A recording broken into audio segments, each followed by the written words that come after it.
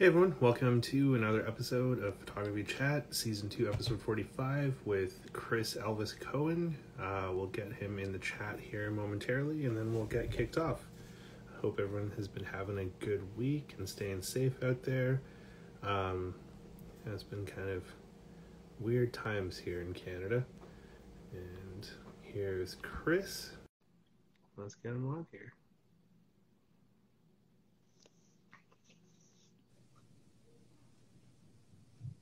Hey kid, I'm a computer. Oh, yeah, thank you, Jack Nicholson. I'll talk to you later.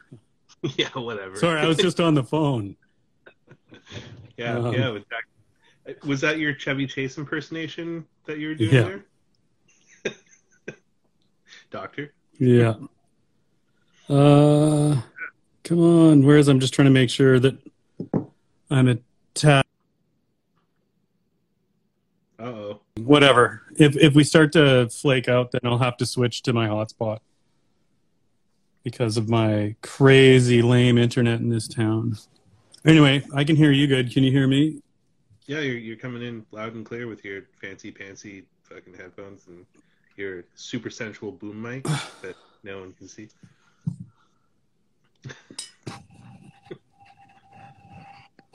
It's the space station, kids. You gotta do. When you get your face, you gotta do the thing like in the world.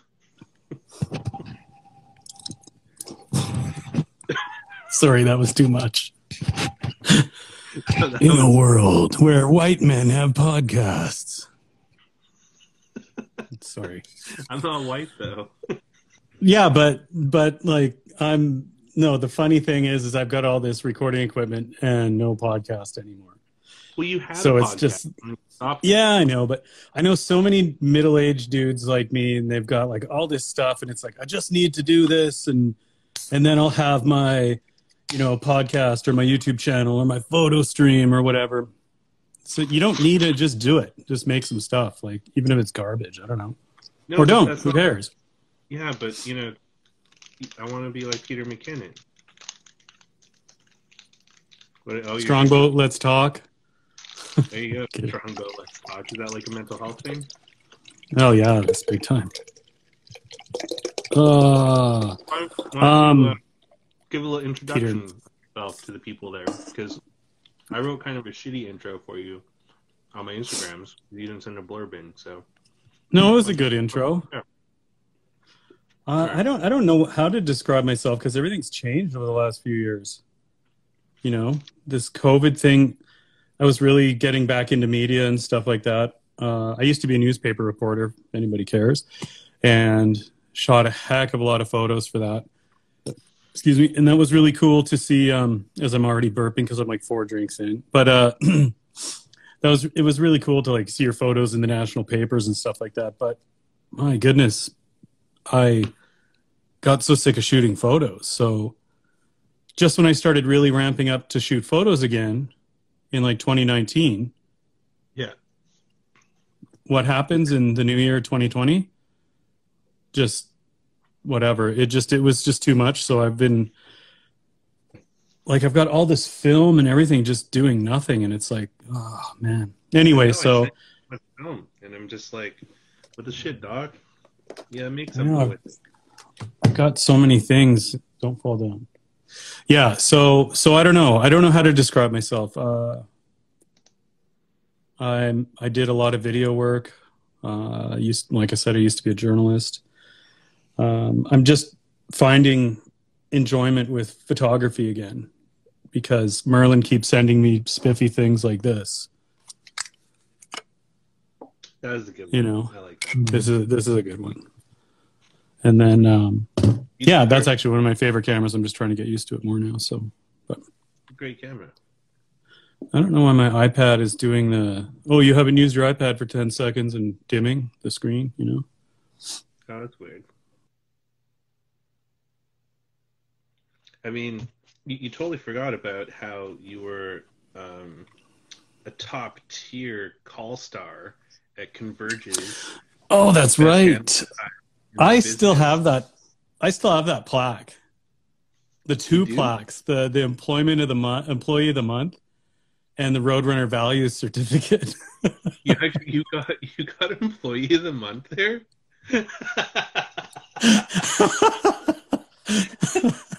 You know you're in an alternate timeline when. What was the name of that fucking kid that we like? He was. Hang on, I'm pouring more jerking alcohol off into about his this. Mac all the time. Oh, you there?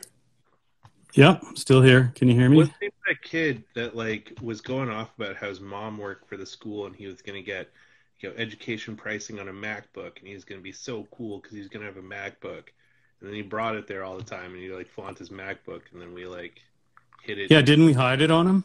We did, and he like epically lost his shit. Yeah. Well, that's what happens when you tie your whole life to a freaking object. Yeah. Was it Sorry. Tyrone? That was it, right? That sounds right. They're all so forgettable.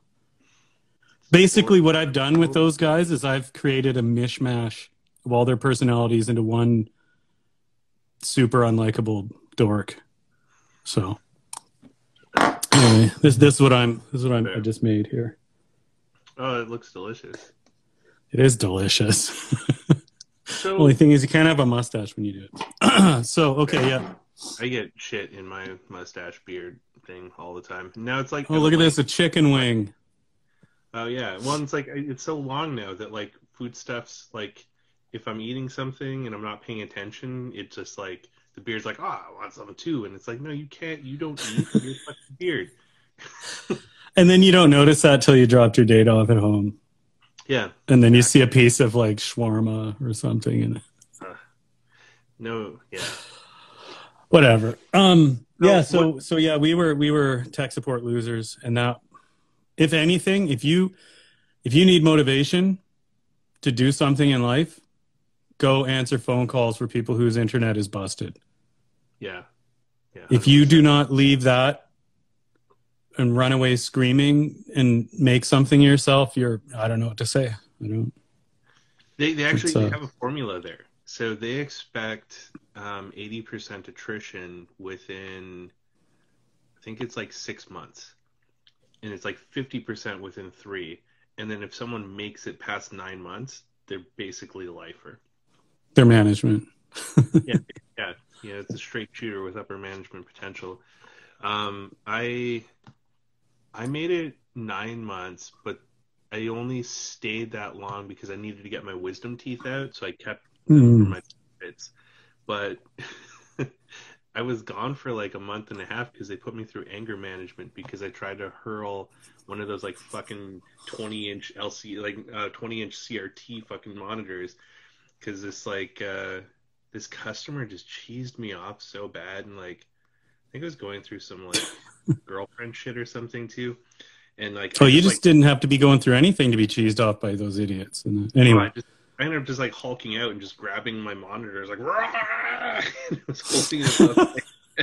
And my team lead Jill comes over and she's like, "Merlin, put it down." I'm like, "No, I'm gonna smash it." And she's like, "No smash." Urge to kill fading. Yeah, and she's like, "I'm putting you off work for a little bit, and we're gonna send you to anger management." And I was just like, "I'm not angry at all. I don't know." And then when I quit, it was super hilarious because like I came in right after my wisdom teeth surgery, so like my face was still all like fucking swole up. I couldn't talk or anything, and so I wrote cards out, and I like, came in and I was like, "Hi Jill, hope you're having an okay day. I quit." She's like, "Are you fucking serious?" I'm like, As you reveal your T-shirt, "I'm only here for the dental." Basically, yeah. Oh my god! Yeah, we've had some fun jobs together. Simply Computing. Oh man, well, yeah, the story in there because of the time Sluggo came in and you had to apologize to him for losing all of his photos. And yeah, for the guy in the back losing all of his photos and video. Yeah, he spent like almost $10,000 on a super spec'd out Mac Tower at the time or whatever, and got it transferred over from his iMac or something.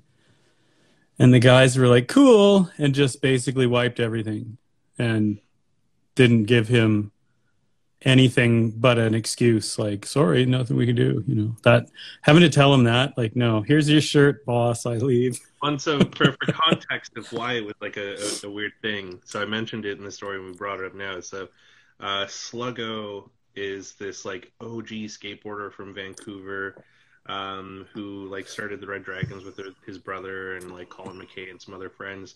And he's a pretty intimidating dude. Like, you know, he's a brick.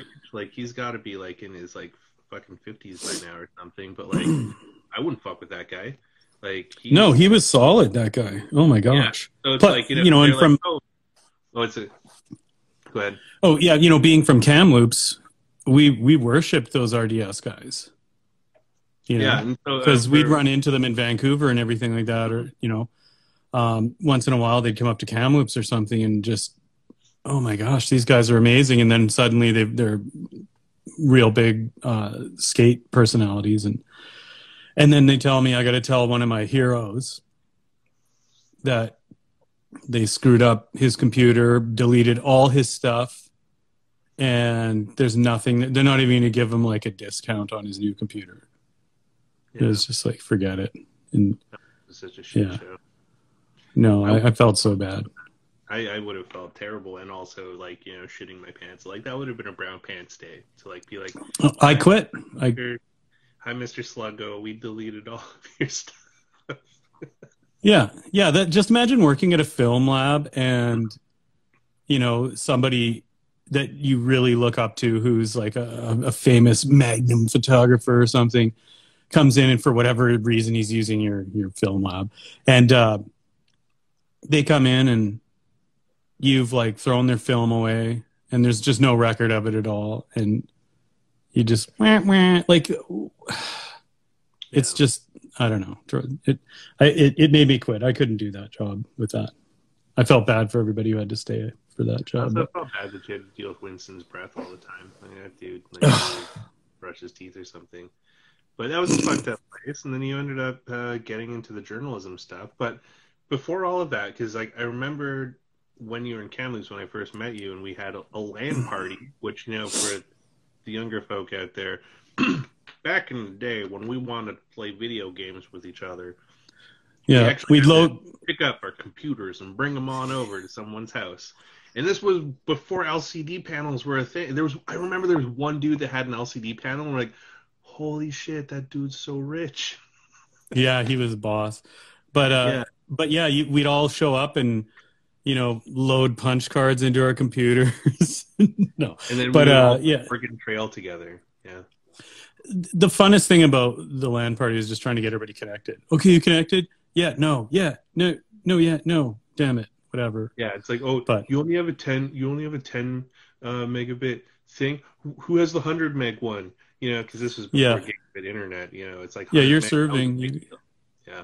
Yeah. No, it's crazy. I miss like gaming for some reason. Just remember, it used to be I think they called it couch gaming. Yeah, you'd hang out on a couch, or LAN party. You know, you'd hang out together. And now gaming's just, okay, everybody retreat to your little cave, get out, you know, and I like the idea of LAN parties, because it's like, yeah, you're sitting at your little workstations and shit, but like, I mean, you're also at someone's house and you were having an actual party, and so you'd have like snacks, and you'd like, you know, there'd break time like between like campaigns and shit like that, where you go have some beers or drinks or food or whatever, and like there was a bit more community to it, like even though you were still isolated in your own little workstation. You were all in the same place, and you were all, because you could rib each other too. Like, you know, it's not just through the headset. Like, you know, you could like throw shit at people, and like, you know, it was more fun. What's that guy Guavo? Guavo. The guy, he's like, time for some Guavo, and I'm like, what is it? That's not a catchphrase. He's just making stuff up, trying to be cool. Yeah, I don't know. No, it's weird how everything's split and everybody does stuff from their own place now. And then COVID is like, oh, I see this happening in gaming and everything else. Let's make this a life thing. And now everybody has been stuck in their little caves. And this is like, it's hard. Being half introvert or whatever. I hate that term now because everybody thinks I'm such an introvert because I like to sit and curl up with a book now and then. But Nothing like curling up with a book. you know, it's like I kind of want to be able to get out and hang out with people and do photography or something, or go to like a convention and stuff like that. Or, you know, right before the whole COVID thing was, I met 3 or 4 really interesting landscape photographers, and we were starting to hang out, and we had plans to go do some more stuff. And then suddenly everybody's freaked out and indoors and that kind of thing. But when the comet came around in about 4 or 5 months after the start of COVID, I remember just forcing myself outdoors, you know, but I was like 10 feet away from people, you know, and it was, I don't know, very interesting. I just want to get back to things, because you got me all excited about stuff like Policon and some other things going on. And, you know, Brian and you would harass me to get my passport, and I'd love to go down and visit Brian and some of those guys. You know? Passport. Chris needs his passport. Well, I live near the Montana border now, so I got to get my passport so I can get deliveries sent to the PO box just next to the border, so I don't have to pay $100 shipping. Yeah. What's that? You get that cheap gas for that tank van of yours. Oh my gosh, yeah. Yeah. It's funny, I have like this little gas sipper and a giant van. Yeah. But I was going to say, though, like in the LAN party days, though, I remember that you were already into video stuff. And got me into I had a video production business. Yeah, and you got me into video stuff, and we would make those stupid, shitty little... Yeah, we made like original internet content. We did. I remember having to serve those videos on, like, we made stuff before YouTube. Yeah. And dinky little videos. I had a web server that, because I lived at home with my parents when I knew. You know, it's like, we need to have Shaw internet because TELUS won't let me have a web server, so we need to have the Shaw internet so that I can serve up. Shaw doesn't block 1080, port 1080. Yeah, Shaw didn't block the web, so we would make our stupid little web videos. I still have some of those somewhere. I think you do too. Oh, I absolutely have. They're terrible, but I love them so much. I honestly, I think the stuff like, remember we wandered around with flashcards of internet acronyms? the wandering around, that was gold. One. That one was great. Revenge of the Nerds. Thanks, Jeffrey. That was a funny one. I enjoyed the Halo 2 or whatever. Yeah, we went to the midnight lineups for stuff. We went to I had a video from the Boxing Day sale lineup at Future Store or whatever it was called. Was it called Future Store? Future Shop. Future Shop. Which became all part of Best Buy or something. But yeah, we were doing all those kind of things way before YouTube, and I had a Blogspot page that would link to every video hosted on my own web server, because I had like something like GoDaddy or whatever, and it would link to that stuff. And in order for it to look like there was a player, I would take a screenshot of the QuickTime window and post it as an image. And if you clicked it, it would link to the video back on the web server. And then it would open up in one of those blank gray pages with the video in the middle. Like, it was... To make mine easier, I encoded all of them in Real Player, because like Real Player was like the embedded video shit back then. Probably still buffering. Yeah, the gladiator wheel is just kind of like... Real Player buffering. Yeah, but so I was always curious though. I never asked you, like, how did you get into the video stuff, like, before I met you? Because your video stuff and us doing those, you know, silly videos around cam loops and shit, that sort of laid some foundation for me to get into like the photographic shit that I do now. So it's like, in a way, this is your fault right now. I'll take a little bit of the blame for that. But but how did you get your you were into stuff too. What I did is I was shooting. My first camera was actually my wife's. She had a Pentax SPO, and I can't remember the model, but it actually, I remember the photos coming out of it were so nice and crisp. And I was just using like whatever Fuji stuff you'd get at Costco. And so it was probably like some kind of Superior or something like that. Whatever you could get, like you get a cheap 8-pack of it or whatever. And then I really liked I still have some of those prints from that camera that I really like. And I just remember really liking some of those shots. And I was like, I bet you an SLR would just blow these out of the water and then I'll be legit. And I thought it was so cool. So I got a Maxim 5 Minolta camera. Oh, so you started with in the Minolta gang when you started? Yeah, so my first real SLR was a Minolta. And as things were going digital shortly after I bought that, like there was that Kodak that you had, the DCS. Yeah.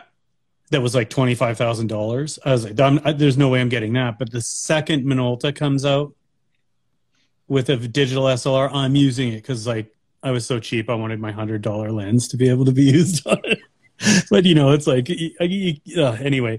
These are broke thoughts, right? So, and they're legit, fair enough. But so I waited forever. Konica Minolta merged. And they had talked about this Maxim 9 digital. And this is 2004, I think, maybe, or something. And they were talking about in-body stabilization, like the first camera with that. I thought that was so cool. But anyway, I ended up not waiting because things just took forever. The Maxim lineup wasn't going to be made digital soon enough. You pointed me at that Bill guy at that store. Green. And pointed me toward Nikon. Wait, just pause for a second. Or Nikon. Andre's Audiotronic. Yeah.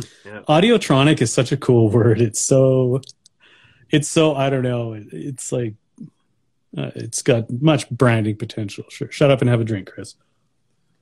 You know what I miss though? Today's world has a major void of stores that were like blank stereo and video, or blank audio and video. Still got Visions. Visions can suck. If you can believe it, but they've expanded into so much other crap too. But yeah, so I anyways, Bill, yeah, I got that camera somewhere around. I think it was like right as soon as it was released. So whenever the D70 was released, that's when I got it. Well, and it was you got the D70, and then I was like, fuck, I want a D70 too, because like, you know, it was a good camera. It was really good. The only other camera like it was the Rebel, but I think the D70 was better. It just it had the ergonomics. Well, the ergonomics, but also the lens compatibility, because the first digital Rebels, you had to have like the specific crop lenses. Well, you couldn't use FD, and you couldn't use FD, and you couldn't use some of the EOS lenses either. And with Nikon, you could use everything they had back into like the 70s or whatever and all that. Yeah. Which was kind of cool because the first news gig I had, I was able to use a whole bunch of really old Nikon lenses. And they were all, they had that little notch on the top. I can't remember what that was for, the little metal flange that on the top of the lens there. Flange.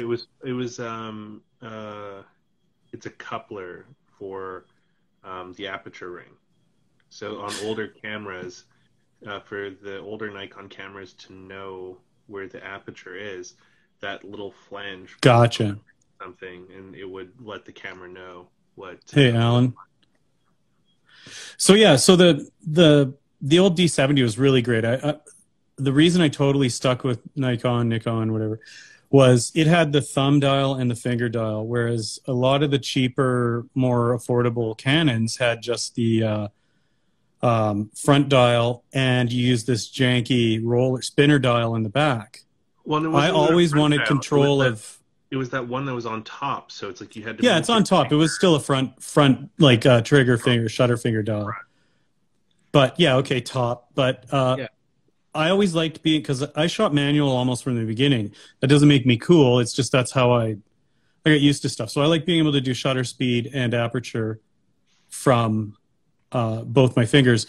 Whereas having to use the aperture on the Canon, you had to set that spin dial to do it or something, or you could set the front dial to do it, but you couldn't have both that easily. And I found that just amazing in a cheap camera at the time. I mean, now you can get them in all sorts of stuff, but I think still the cheap Rebels and stuff, you don't get that anyway. But yeah, so I started to build up a bit of a Nikon lens collection, and that was that stuff was my first news camera stuff, right? So after that, I got a D2H, which was an amazing camera. But somewhere in there, probably just a little bit before that, I got a little camcorder, a Canon ZR-10, and I was blown away how tiny this thing was. It was a mini DV camera with a pretty nice little picture, and it firewired to my little iBook that I had, which was just insane. And I made a couple little home movies of Isabel, who was our new kid, and Jimmy, our baby at the time. So who knew 6 more kids would come along? But it was so easy to make stuff with the MacBook or the iBook or whatever it was at the time, and iMovie, and I just thought that was super cool. So people were always asking us to do, oh, bring your camera to the wedding, or bring your camera to this, bring your camera to that. So I started shooting wedding videos, and my God, I hated doing that. I like doing all the other quirky stuff before, like the hanging out with the bachelors or something like that, or just whatever. And then when I was starting to do news, just before I started to do news, I had this video. Was that Pablo? Production company. What's that, sorry? I was just saying hi to Pablo. Oh, hello, Pablo Z74. So I was making videos I was also making commercial videos because businesses wanted stuff. So did organizations, like we did some local charity kind of stuff. And then I started making a video blog somewhere around 2003. I think it was 2003, 2004. That's when we started making our goofy movies. Video blogs took off in Boxing Day or December 26, 2004, I think, when that tsunami hit in Indonesia. And that was one of the first kind of big world catastrophe events where people had video capable devices with them and were capturing it en masse and being able to put it up to the internet. And I think that was still before YouTube. So suddenly people I knew in the video blogging community were getting contacted by New York Times, or getting contacted by like Time Magazine and all these other, and it was just such a boom all of a sudden. And then YouTube dropped and people were able to put videos on there. So I'd been making videos for all this time, and I had this like $5,000 DVX 100 camera by then at the time, which was like a independent documentary camera darling at the time. Like, it was a really good camera. And I brought it in with me, and I was doing news. I remember I just started doing all sorts of interesting things that weren't the boring commercial paid stuff. It was more to further my news career. Like, I did some stuff that like the Tyee blasted out, which is like just that kind of cool BC news website and stuff like that. A bunch of other things too. And then I ended up kind of leaving that behind as I got stuck more in print. You know, I just started to do more and more newspaper stuff, became editor at a paper, and that almost killed me because it was just me by myself pretty much in one paper. And then when I got into daily news, I actually started to try to incorporate video into that. And this is before video was really a thing for newspapers, aside from like the multimedia stuff you'd see at the bigger outlets like New York Times and stuff. And, you know, got us some nominations and some awards because we were actually putting video on our really clunky CMS, our clunky news portal. But yeah, so I just ended up that way. And then the dream died somewhere around 2012. That's when I left news. Well, I wasn't making any money doing news, so I became an electrician. And then I was too busy doing electrician stuff that I couldn't even do anything creative or fun. But that actually turned out to be a good thing because I needed a few years off. I needed a few years off of anything like staring at computers doing video or photo editing and stuff like that, or even blogging and stuff like that. Because I was just so burnt out from the news cycle. So yeah. And then, like I said, I started to really get back into it a few years ago.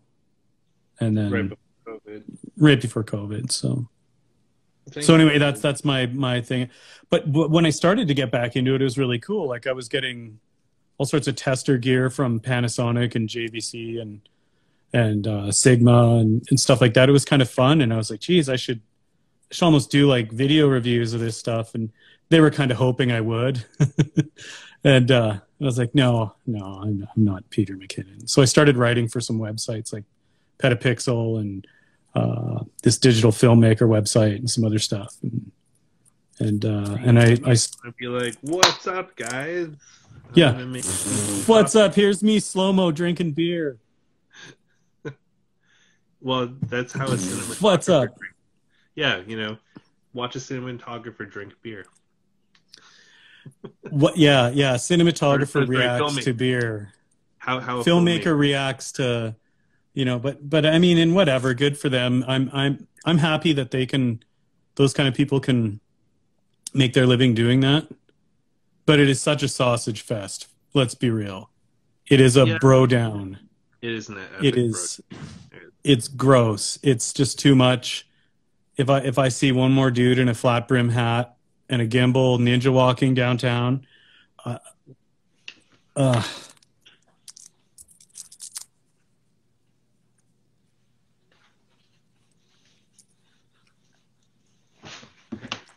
What's up, guys?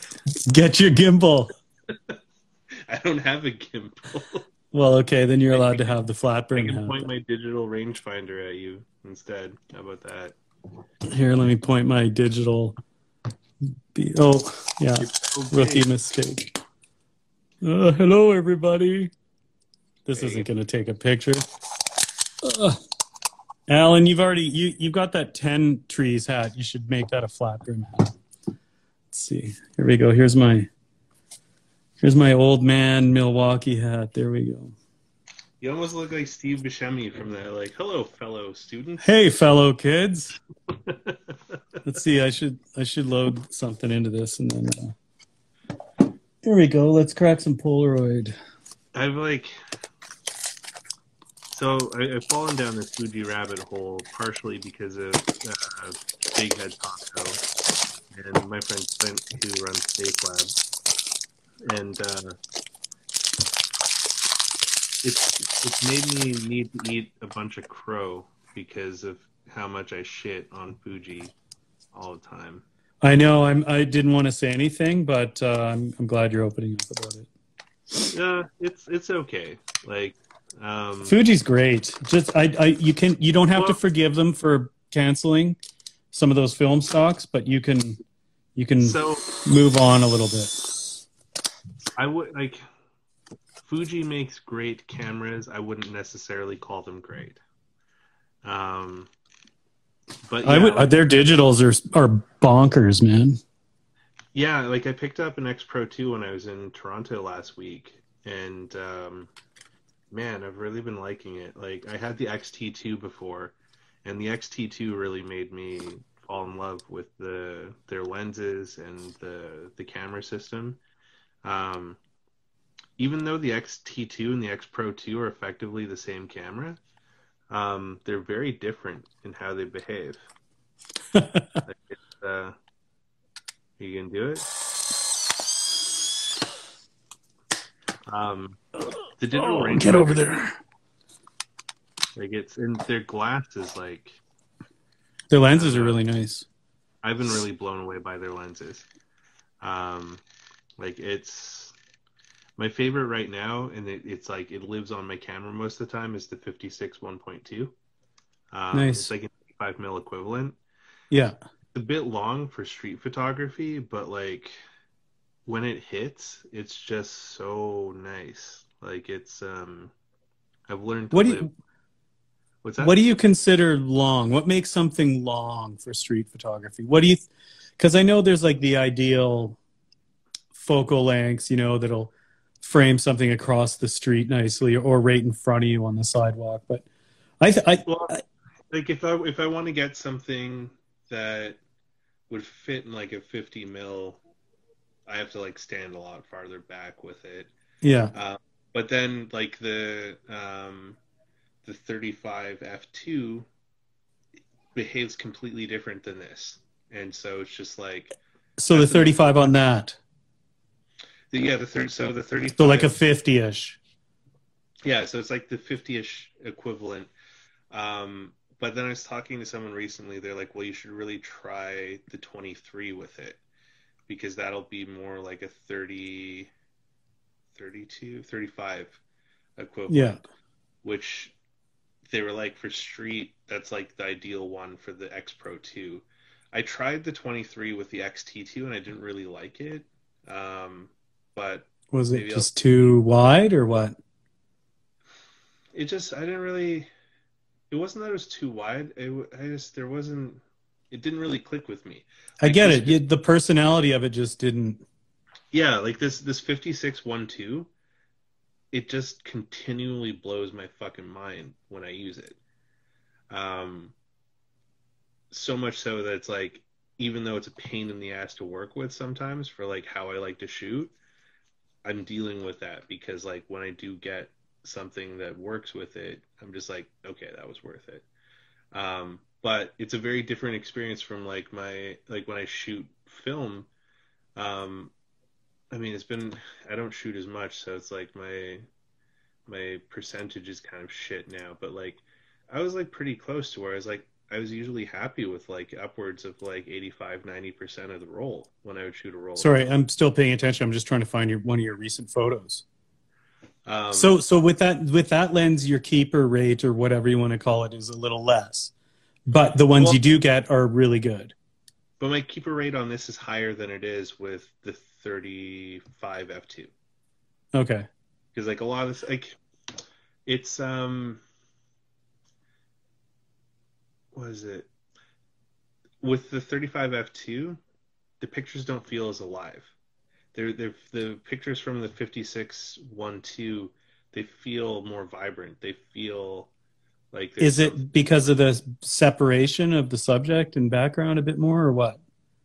I think maybe it's part of that because like one of the things that I've really been liking about the X system is I'm a super fucking lazy. So the vast majority of the time I have it on auto shutter, auto ISO, and then just fucking crank the bitch wide open. So when I'm shooting this camera most of the time, I'm just shooting it wide open, even like during the daytime. But I do use the exposure comp dial a lot. So it's like if it's looking a little hot in there, I'll dial it back or dial it forward. But that's really all I use on the camera for the most part, unless it's way too bright, and then I'll like. Well, are you trying to get a blurred person walking, or who cares what the shutter speed does? You know, as long as you can Well, maintain your aperture and ISO. I don't like some. It depends. Like sometimes I like the blurred person, but But I don't then know, just a really you can mess with the shutter speed if you want that. Otherwise, yeah. just use the But like my exposure friend Clint comp. who owns Space Lab, he loaned me the Leica M3 a few months back when I moved out here, and I never really understood Leicas until I started using one. And now I kind of get it. I understand why people get these. And there was a shot that I did recently. It was the last set of black and whites with Mocha. Um, What was that the one with the parking sign and the guy with the Scully? Is that Mocha? That looks like yeah, Mocha. that's Mocha only. Yeah, That's who's a stonking shot. if you're not That's familiar with him and fantastic. you like rap music, check out Mocha only. He's got Martian Christmas, his latest kind of Christmassy album that comes out every year. He releases a version of it. It's gonna be dropping December 10th, so look out for Martian Christmas. But I yeah, I I love really it. like that photo. I really like that photo. It's And that was that with like the Leica? that was with the Leica, yeah, and Oh, that was with a grr. Summicron F2. Yeah, and it's just like, and the thing that I've also kind of found, like using the Leica, I don't meter as much anymore now. I kind of just guess, where I'm just like, yeah, I think maybe like I could do this at like 4 and a 60th. Whatever. That seems like it'll probably work. So I don't even know what I shot this at because I just fucking guessed, and it kind of came out nice. And there's one where he's already got the smoke in, and it's just like all still. But I kind of like the one where it's like, I like the movement. yeah, it because if the fucking cars didn't look so modern, this could have been like, Vancouver from like the 40s or I know. 50s. Look at those two people in the back. Yeah, One of them looks almost 60s. yeah. And there was like a shot I did with the XT2 in color of him in the same scene. So it's like, when he was having the smoke, I shot him with the Leica and with the Fuji. And when I posted that one, it was a color one. People were like, "This has got like a mad Fred Herzog vibe to it," which really fucking flattered me because I don't think my photos are really that great. Um, They're pretty good, I'd say. I I mean, you blast out a lot of photos, but it doesn't take me long to scroll down and go and take another look, right? You know, so going down from that mocha shot, there's some interesting stuff there, but you have this one shot of black and white Toronto street scene that just it's kind of dark, but then goes in. There's just more and more street lights as you go down the street. I love that. oh yeah, so that was with the X Pro 2. I was walking back from Mr. Tonkatsu on Young, and I got my first ever cheese stuffed tonkatsu, which is fucking amazing. If they take like it's like a chicken thing, and then they like sandwich this chicken with cheese, and then they bread it and deep fry it, and then put it on like rice with curry. It was fucking amazing. But Seems as walking, legit. yeah, it was good. I was walking back to my hotel, which is the courtyard, just in the corner there of that shot down Young, and it's like it came out a little blurry because I'm still like this was like day 2 or 3 with this camera, so I'm still getting used to like how focus works and like getting it set up to where like if I'd shot this with the XT2, it I wouldn't think have it'd be been too crisp. maybe like it wouldn't have been as blurry like because I got some shake in there, but then I also kind of like that it's like a little blurry and kind of a little out of focus and it's not The, like perfect. that's a problem with a lot of photos today is there's no there's no character. Like you see a photo and it's tack sharp and there's some interesting colors and there's a bit of interesting composition, but Yeah. it's just illustrative. When the more crazy sharp and all that an image looks, it just feels more of an illustration. Well, and that's why I really like that one of Mocha where he's smoking, and even like because I post in threes all the time because I just am weird that way. You But just like to have a flat top or flat bottom of your feed or something. What well, it started can't as have? like I wasn't shooting much black and white, and so I wanted to challenge myself to post more black and white. So I was like shooting more black and white. Um, and the only way I figured to do that was like I do an alternating, like one day I'll do three color, the next day I'll do three black and white. And when I Hmm. started doing that, I was like, I don't have enough fucking black and white to keep up with this, so I need to start shooting more black and white.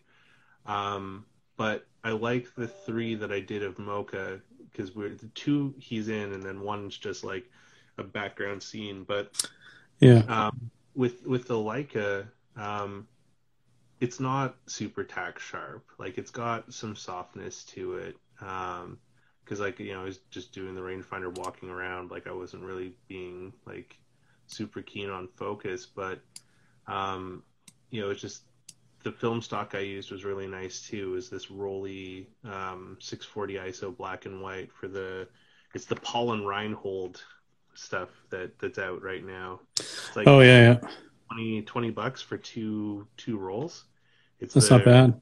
100th anniversary edition, and it's a really fucking good film. I've been using it like most of my black and white film shots, like the last few months have been with this film, just because it's so affordable, and it's nice to have that extra little bit of oomph there with the 640 ISO, because it's a nice kind of bump from the 400, and it also, because I'm guessing my metering most of the time, it gives me a little bit of like wiggle room there because it's a bit more sensitive. Well, you still have some details in that the revolving restaurant there too, in that pic. So it's like Yeah, 640 isn't too much, you know. yeah, it's not It bad. I don't know, it worked.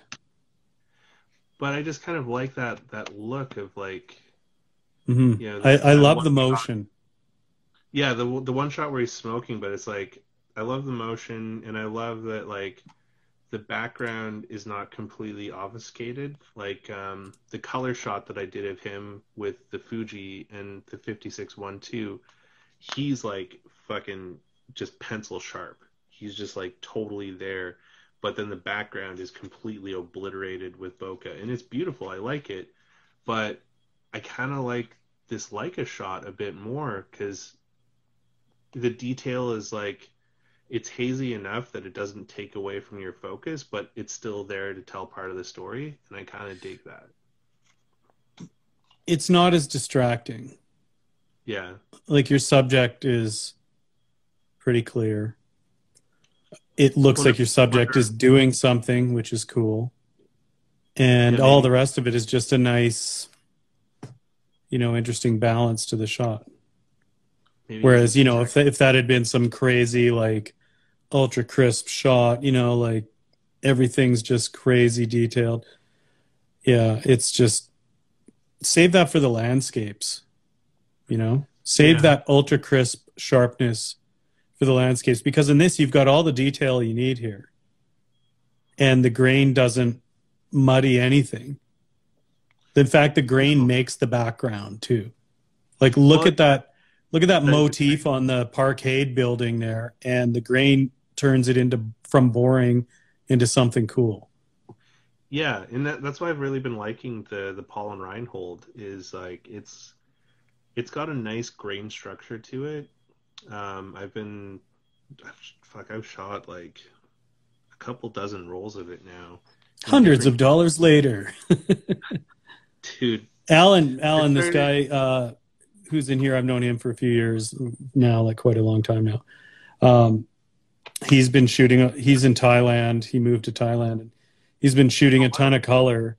And honestly, Alan, your color shots were kind of cool, but they're more illustrative. The second you started dropping some of your black and whites, there was more something to them that hard to describe. Some people might call it story or whatever. I don't call it that because whatever. Um, because you're not that there's particular. just something to it though that your black and whites, Alan, um, are just more evocative. I actually kind of feel something when I look at them. When I look at some of the other color stuff you do, nothing against it. Just when I look at color stuff these days, it seems like, oh, I'm looking at Wikipedia about whatever that subject is or something, right? Like, Okay, so let's see if this will work. So this is from that roll that I shot with Mocha. This was a decal like for Indigenous Day. That's cat. Um, this is just at the Vag there. But I just really like how that film turns out, and this is all with a Leica, and like the way it catches like the emotion of things. Like she's just about to look annoyed, so you just lucked out with that shot. I just lucked out because it. You got her the split second before she looks annoyed at you.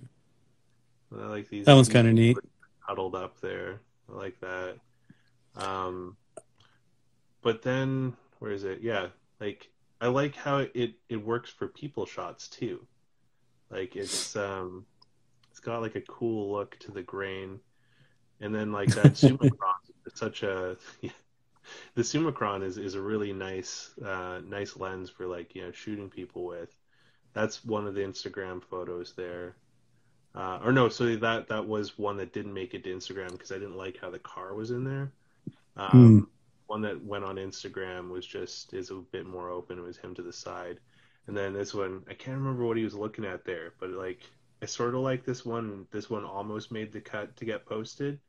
But I was just like, nah, I don't really like it. It's interesting. You could tell there's a story there, but yeah, maybe another time. And then he pointed. That one's kind of neat. I took this shot because he was like, "Yo, look at those birds up there," and there's one like flying away on the corner.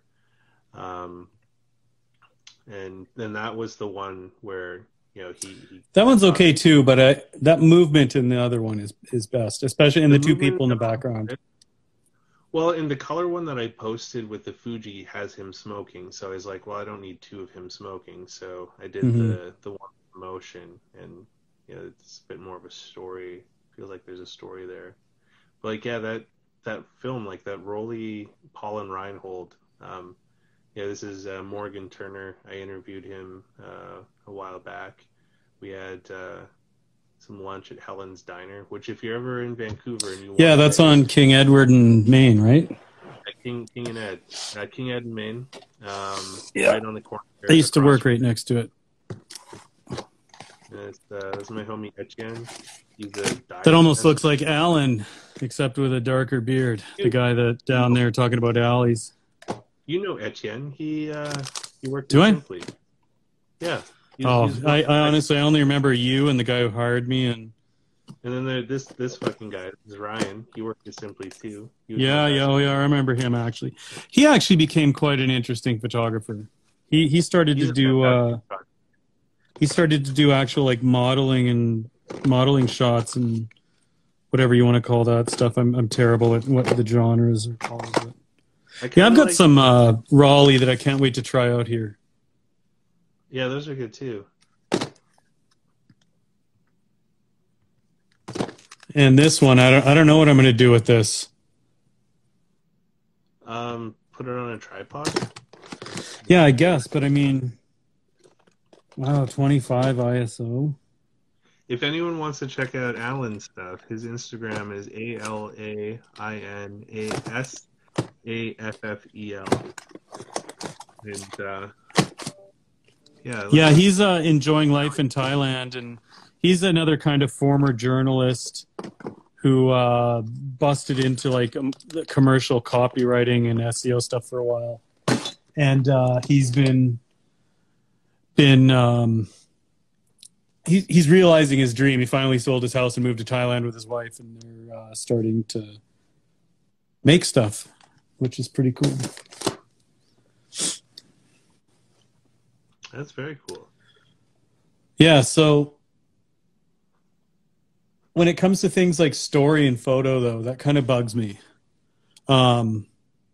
Because I don't know. You see a lot of stuff like the Instagram, and I don't mean like, the film Instagram community or anything like that. But there's quite a trope, where it's like the young attractive person, nothing against young attractive people, with their back to the camera, staring out at some really nice looking landscape, and it's a middle quality shot, right? The idea is it's just, look at this attractive person in nature, and then I wonder what coat they're wearing, because I would like that coat so I could look attractive and young and or whatever, right? And then people are like, what a story. What is the story?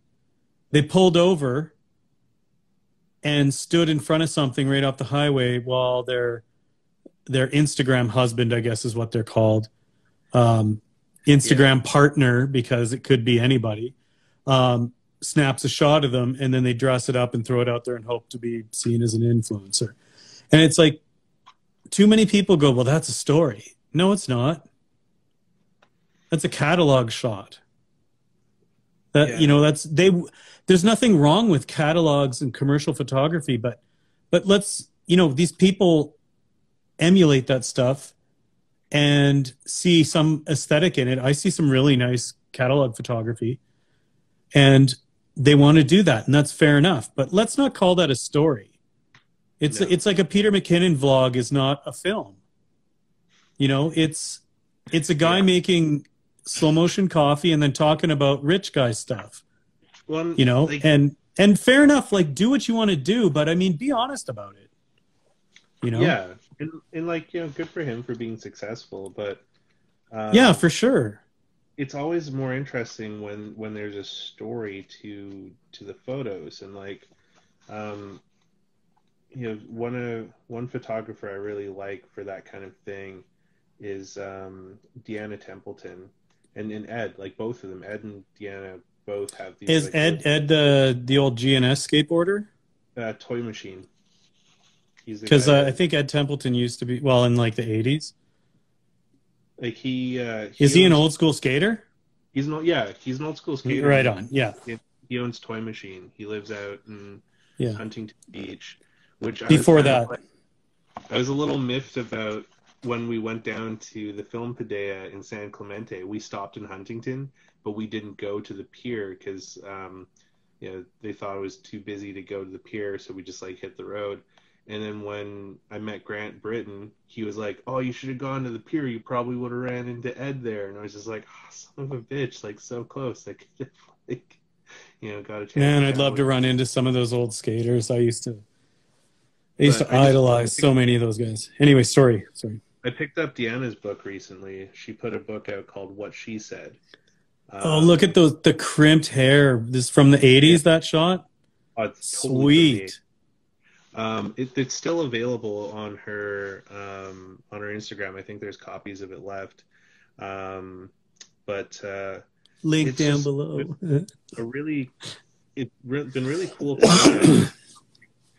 It's got like her writings in it from like when she was younger, and little like drawings and stuff. But then also like the pictures just have like really interesting, like they kind of draw you in. Like this one's like, what's up there, like, it's.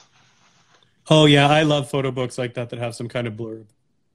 And then just like great portraits too. Like her portraits are amazing. Like they just, like, they're. It's not just the like, hey, look pretty for the photo. Like, there's like like maybe it's like, you're taking my photo again. Like, come on, or something. Yeah, if that wasn't a friend or somebody posing, that's the split second before the annoyed look again. It's funny. Yeah, and it's an interesting book. Like, I'm glad I scored a copy of it. But I like stuff like this. Like, it's just interesting. I've also. Oh, nice. Look at that busted frame. Look at that corner. Those corners. Yeah, It's a little blown out. I love how it does that sometimes, though. I've got another Instagram account called Busted Frames where it's Polaroids that didn't turn out 100%. I'm going to throw that up there. But I've noticed with these One Step Plus, some of these are just overexposing stuff. And Sweet Lou Photography just had a video about that. Oh, really? And I was, no, my photo's a bit, no. And then my first shot after watching that video is this, totally. I mean, it's a tough one, I guess, but. Well, it depends on like where, like, because you don't know where it's metering all the time either. Yeah, I always assume it's center weighted, but like if it were the whole thing, then it's got my monitor in the background and a light over there. Who knows what it's doing? But whatever. It seems to work better out in daylight than some janky dusk pics. Yeah. So there was one other book though that I'm excited to get in here. I just can't fucking remember. Is it Jason Lee's Ferries book or whatever? The book on when he was on that ferry or whatever? What was that? Oh, the Galveston book, that's still pending. That's supposed to be coming like any time now. It got pushed back for some reason. Sorry, hang on 2 seconds. I'll be right back. Look for the book. I'll be right back. This would be a great time for a word from your sponsor, Squarespace. If you want to make a website that'll tickle your balls, go to GoDaddy.com, because we just don't have time for Squarespace on this channel. No offense to the people that Squarespace sponsors. I'm glad that Squarespace helps people out there, and a lot of them make some really great content. But yeah, I don't use GoDaddy. I actually use One and One. Been using them for a long time. I like One and One. They're decent. And then for my actual website, not only my website, but also Northern Film Collective, which I help Becca shoots film with, we use format.com, which is similar to Squarespace, but I chose to use them because they're a Canadian company. And, being someone who lives in Canada, I wanted to support a Canadian business. Yeah, it's kind of fun. Hey, sorry, I just thought I heard one of my millions of kids crying. Oh, no worries, man. The book was Greg Hunt's book, the one that Jason's releasing, called 20th Century Summer. And so the film photographic. Yeah, so it's being released Okay. under film photographic, and it's all this like old skate photography that Greg Hunt had shot from like the 90s and stuff. And That'd be sweet. it looks really cool. Like, I'm pretty stoked. Like, it just shipped, so it'll be here like any day now. But I kind of like dig those old like old skate stuff. Like, I love seeing Grant's work, and Grant's got a book coming soon too that I can't wait to order. And then I got this book a while back. Your screen froze right on your plumber butt. Right on what? Right on your plumber butt as you're pulling your pants up. Oh. I was like, I should have been way, way quicker on the screenshot on this thing. But yeah, like I love like skate photo books because they're really interesting. Like, I find skate photography like really inspiring. And me too. I love that. That's my youth. Skateboarding was my life. Well, yeah, and so this was a really cool book that I had to like. This was a pain in the ass to get because they wouldn't ship it to fucking Canada. So I had to get it. Darn communist country. I know, right? I had to get it shipped to Armand at the Camera Exchange in Denton, and then he shipped it up for me because it was like a limited run too. There wasn't many of them, but it was the partnership between Blackback Photo and Josh Callis, like, because they came up together, and it was like put out by DC, so it's got like the embossed DC logo on the back there. And it's all sweet. Like, it's got their names there, but it's like 30 years of skateboarding, and it's just really cool. The story of like them coming up together, and it just has like these like really cool like photos of them coming up in all the different places. Some really great stuff in here. Like, now that's a story. That's a story, right? Because that stuff documents a scene that I grew up in, my satellite version of it, in a small logging town. And I would occasionally interface with bigger parts of that scene when we go to Vancouver, like, the RDS guys and stuff like that. But we would get windows into that scene through all those magazines and stuff, and the skate videos and other stuff like that. So growing up, like, that stuff is, I think it was, I can't remember who the guy was, but he said, it's important to know people when you were young because they're that tie back to that time. When you don't have that around you all the time, that's what this stuff is good for. And that's why it's so evocative. Like, it really awakens like old stuff in you. And part of it's sad, but part of it's awesome. There's so much cool stuff. Like, I bet you can't guess who this photo was inspired by at all. Check that out. Oh wow. Like, nice. The guy's got a strobe in the background somewhere. Yeah, I kind of feel like or even if they didn't have strobes, it was just a street light somewhere. No, I think it's a strobe because like here's another one where it's like, yeah, that's an I odd feel place like for though that. there's But a little bit of like, maybe someone was trying to channel a little bit of Grant Britain there. you But know, like that kind of stuff almost would, like, if it weren't for like the the artificial light, it would, some of that stuff, when you see it, it reminds you of, the Henri Cartier-Bresson yeah. type stuff, Well, but like look at this one. That's a fucking wicked scene. what is he, board sliding the trunk? Yeah, I think it's a fucking cop car or something. And he's like Yeah, that board looks like sliding a the Crown trunk. Victoria or something. Yeah, he's board sliding the trunk of a Crown Vic, and I'm guessing this is New York because it looks like it's under the train there. Yeah, he's either just about to land a board slide for the last bit, or he's hauling up onto the trunk. Like, wow. And if No, that's a cop car, wow, it is a cop car. It's got like a cop sticker on the back of it. that's hilarious.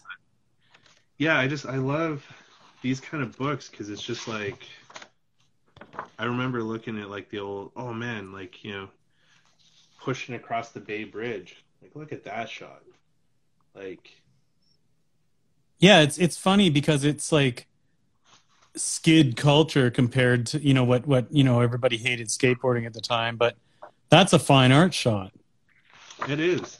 And like that was the thing that was wild too. So when I interviewed Grant, he was the very first person who had been like, "Do you want me to send you some like pictures of my work to share?" And I was like, "Yeah, I guess." Like no one's ever asked that before, and I've never thought about putting in people's photos so that like people could take a look at someone's work before they come listen to them. And Grant sent me like this 500 meg zip file of like a ton, and he's like, "Now don't share this with anyone because like I make money off of this stuff." And I was like, "No, of course, like I'm not gonna." As you start printing it out for Redbubble. Yeah, yeah. You've got an Etsy page.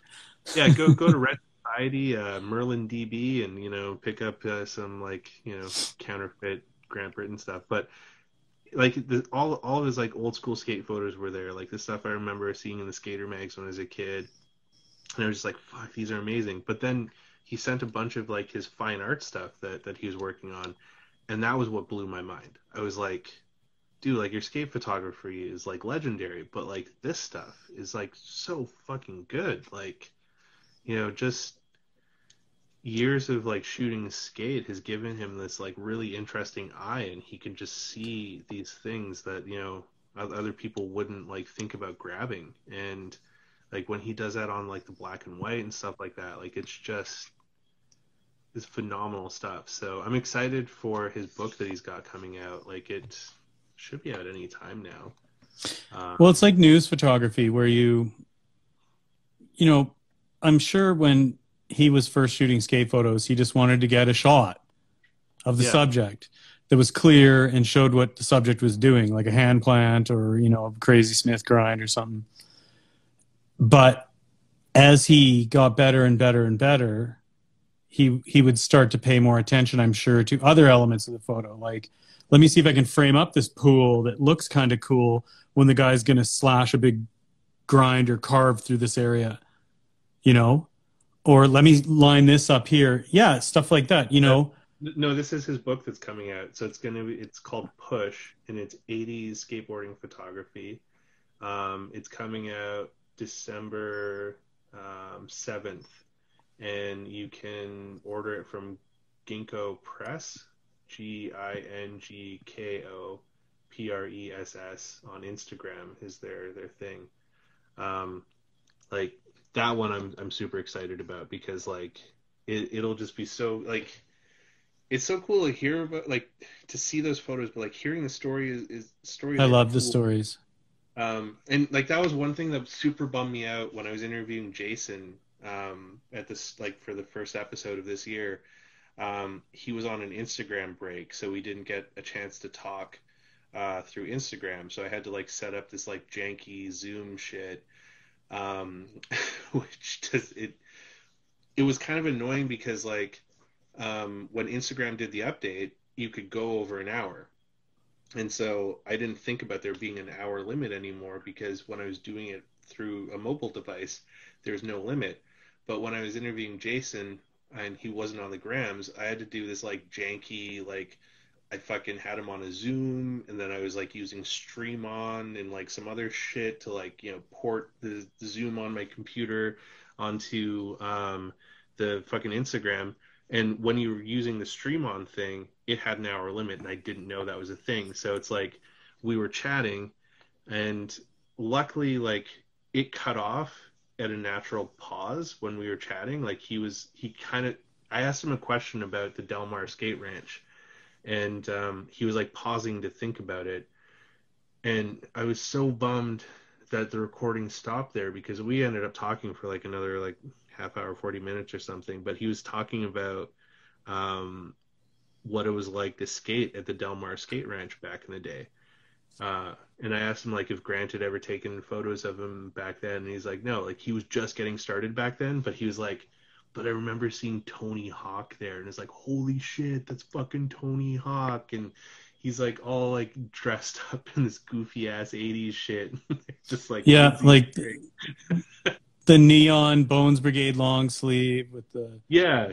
And they were like, why is Tony Hawk wearing that stuff? But he was just like in awe of like, he's like, man, like that's Tony, like that's so cool. And I was like, this is really interesting for me sitting here listening to you, like a skateboard legend yourself, being like, wow, Tony heroes Hawk. with heroes, you know. Yeah, like it was. But It was look at what Jeffrey said here, Jeffrey Philman. This is exactly the kind of photography that's most inspiring, documenting a certain time and place and subject, but having a personal connection to it. And that's 100% right, because and the best out of that stuff is the stuff that can interest people who aren't even necessarily ever part of that or interested in it. Like there's been, like I can't name something right now, but there's been stuff that I remember seeing going, this is so great, and these stories are so great.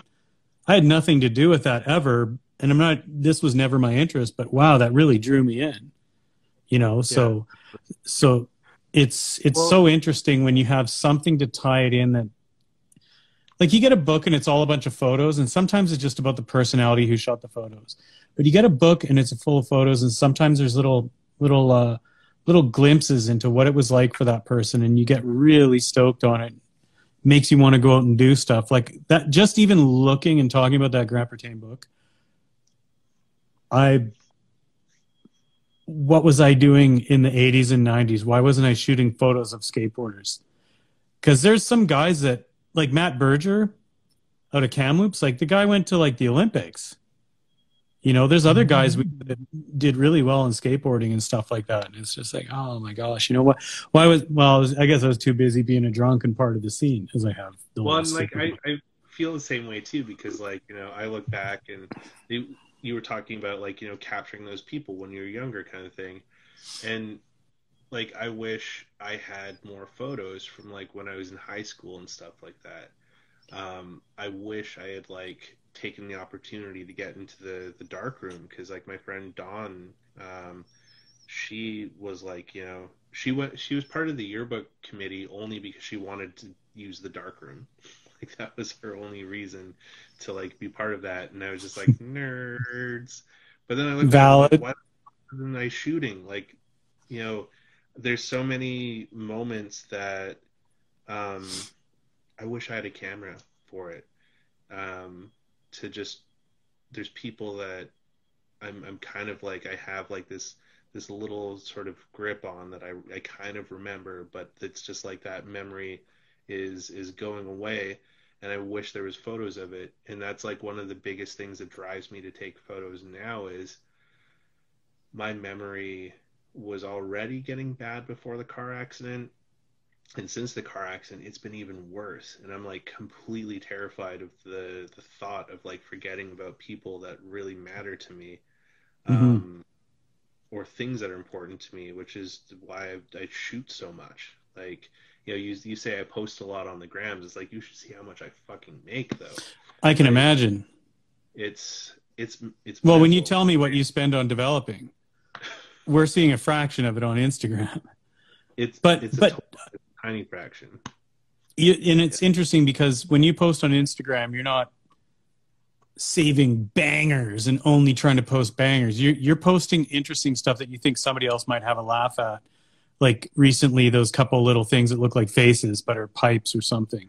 Yeah, And yeah, or you see like, some interesting message on a graffiti wall or something like that, and you post like you're not trying to hit some artistic excellence with it. You're just trying to share something kind of interesting, right? So, and then, like I said, interspersed with those, then you get that Mocha Only shot most recently.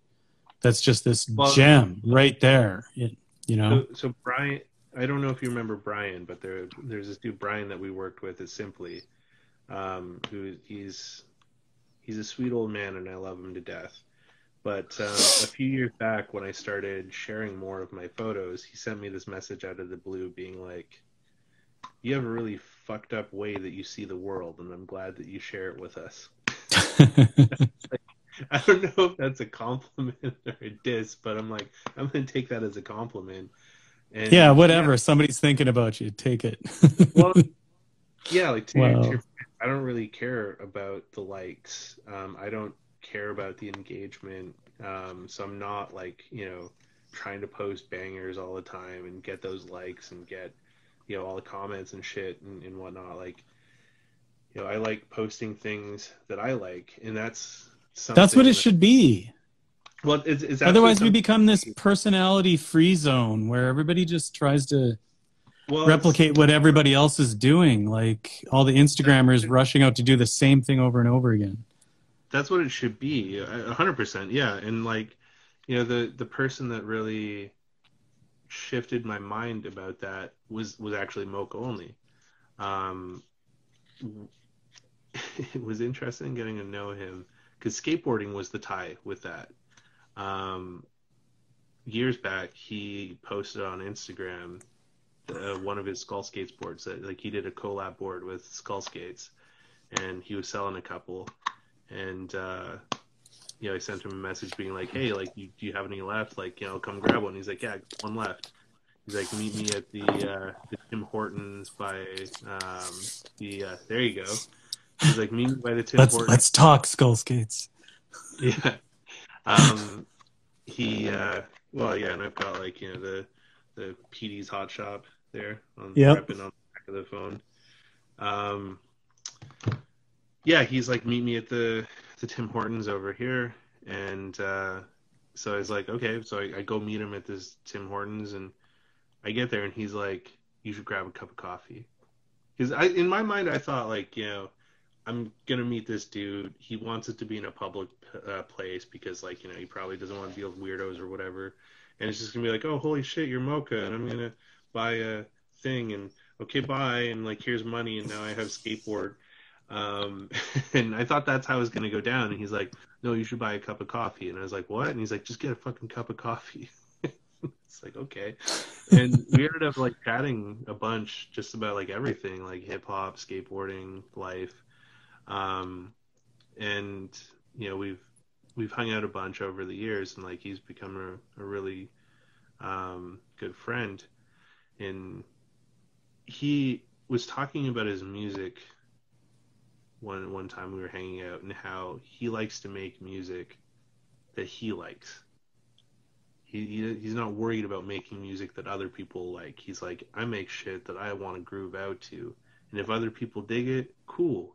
If they don't, whatever. I still like it, and that kind of stuck with me because I was like, I was struggling for a while there of like, how am I gonna get pictures that people like, and I want to get all the likes, and I want people to like dig me, and I want my follower count to go up and shit like that, and it was kind of driving me crazy because I was just like, my stuff sucks. It's terrible. No one likes it. But then after he mentioned that to me, it kind of like it steeped in my mind a little bit, and I was like, you know what? I just want to make pictures that I like, and like I want to share the things that I like or the things that make me feel something because maybe it'll make someone else feel something. Maybe it'll make someone else think or they'll connect with it, and it's not going to get like 1,000 likes or anything, but even if it gets one, that's enough. Like, it's Yeah. even if it gets you that one connection with somebody, that's enough. The problem is, and I'm not trying to bag on anybody who's popular on Instagram for sure, because there are some people that certainly just deserve it. Their work is really great and it has a universal appeal. And that's not meant to say that it's not artistic or any of that. That's all just like jealous people who didn't get their arts grant, whatever. But a lot of stuff boils down to a lot of interesting marketing and networking and other things that you got to do. And there's all sorts of psychology, like, oh, I really like this photo, but there isn't 20,000 followers on their account, so I don't want to like it because I'm afraid that if I look like I like this, I like crap or something. There's so many weird things going on. And for instance, the most viewed photo of mine of all time is a phone picture I shot of a Best Buy with an amazing sunset behind it. And it's on Google Maps, and it has 2 million views. Holy shit, I would love that kind of traction on the photos I actually think are good. Yeah. I snapped this as I walked in. Oh, wow, what a sky. Here, let me see if I can pull it up. I threw it up on Twitter again to have a laugh. And people, here, oh my gosh. Let me flip the camera, see if it'll...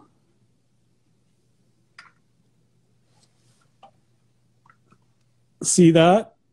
Yeah. That is like almost 2 million views. That's hilarious. That's my artistic life boiled down to one shot. It's something that makes Best Buy look good. And I snapped it with a Google Pixel. I've waited years for that kind of sunset over something nice, like a skyline or a mountain. What does it show up over? A place that's like out of Nintendo Switches. You know what is my most popular picture?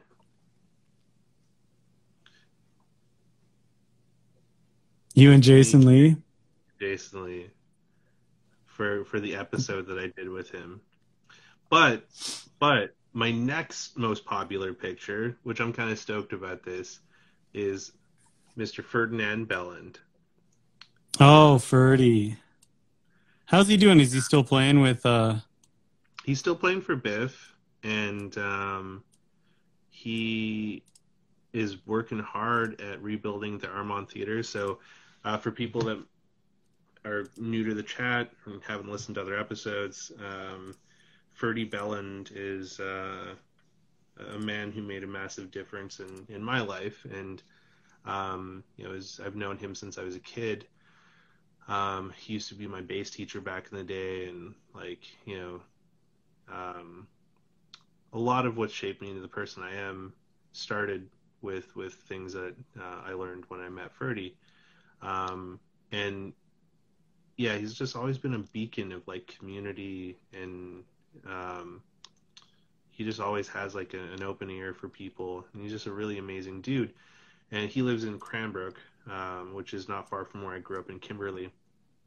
And for ages now, he's been like trying to convince the city or like other people to take this old movie theater in Cranbrook called the Armand Theater and turn it into like a cultural center, like a cultural hub kind of thing. And they had a couple close brushes where they almost made it happen, but like, things would always come up and just sort of like,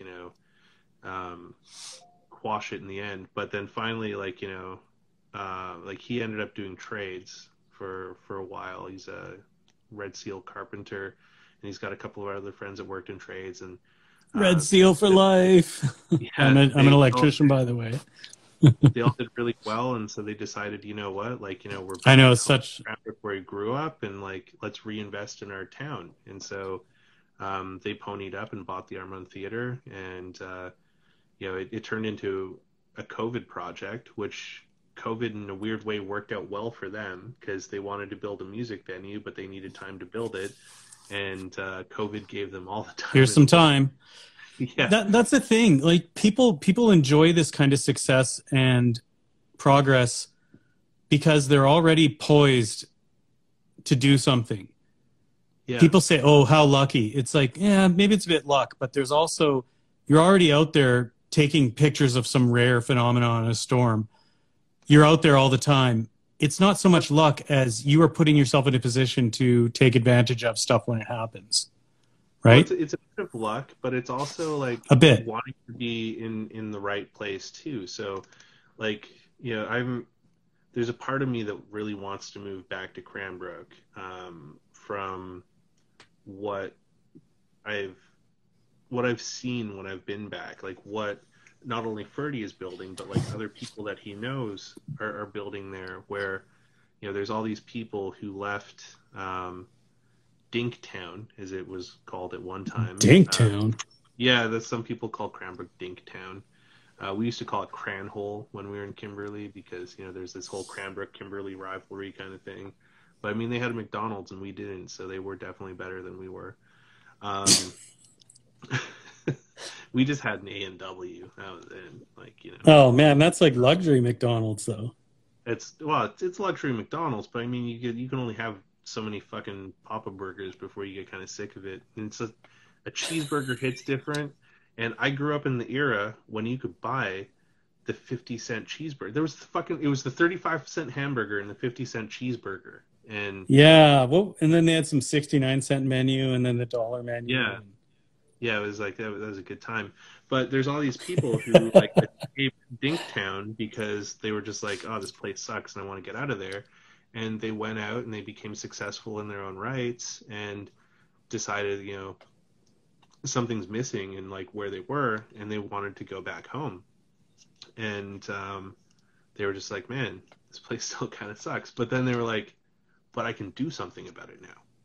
You know, I'm in a position where it's like I could make this place be the kind of place I want to live in. And so there's all these really cool projects that are happening in Cranbrook now where like the grounds of the old Tudor House pub that we walked around on, Yeah.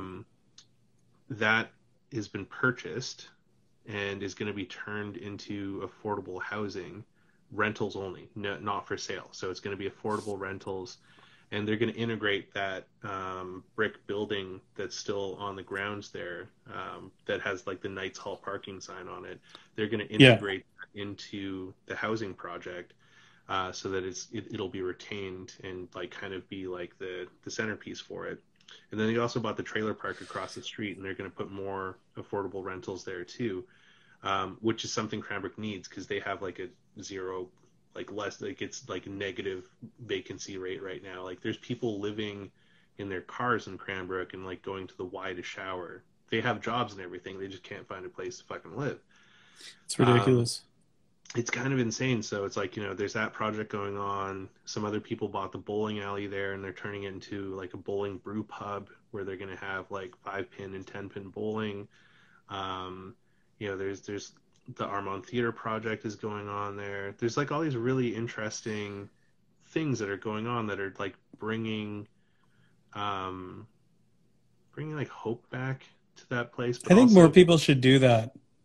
more people Move should. back to their hometowns or somewhere small or something like that. Well, it's kind of cool because like, you know, these people left and they like gained this experience and they got resources and decided they wanted to make a difference. And so I think that's pretty cool. And so yeah, I'm glad that like, you know, my number 2 most popular photo is Ferdy.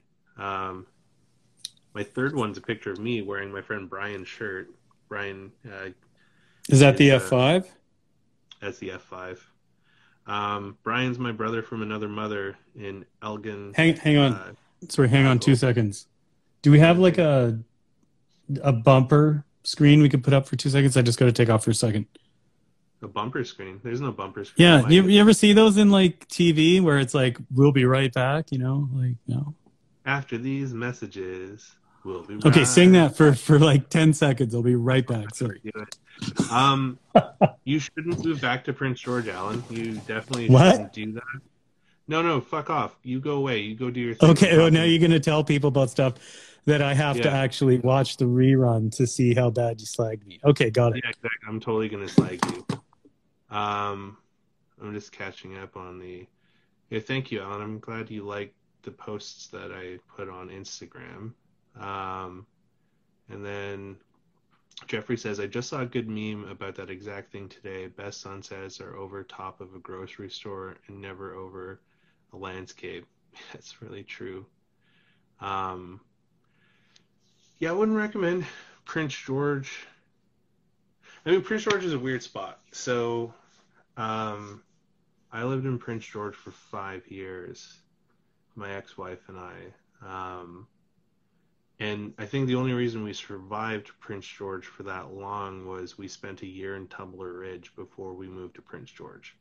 So both of us lived in the Lower Mainland, and because of work stuff, I ended up having to move out to Tumbler Ridge to work for a coal mine, which is a very weird experience working in a coal mine. That was a completely different world.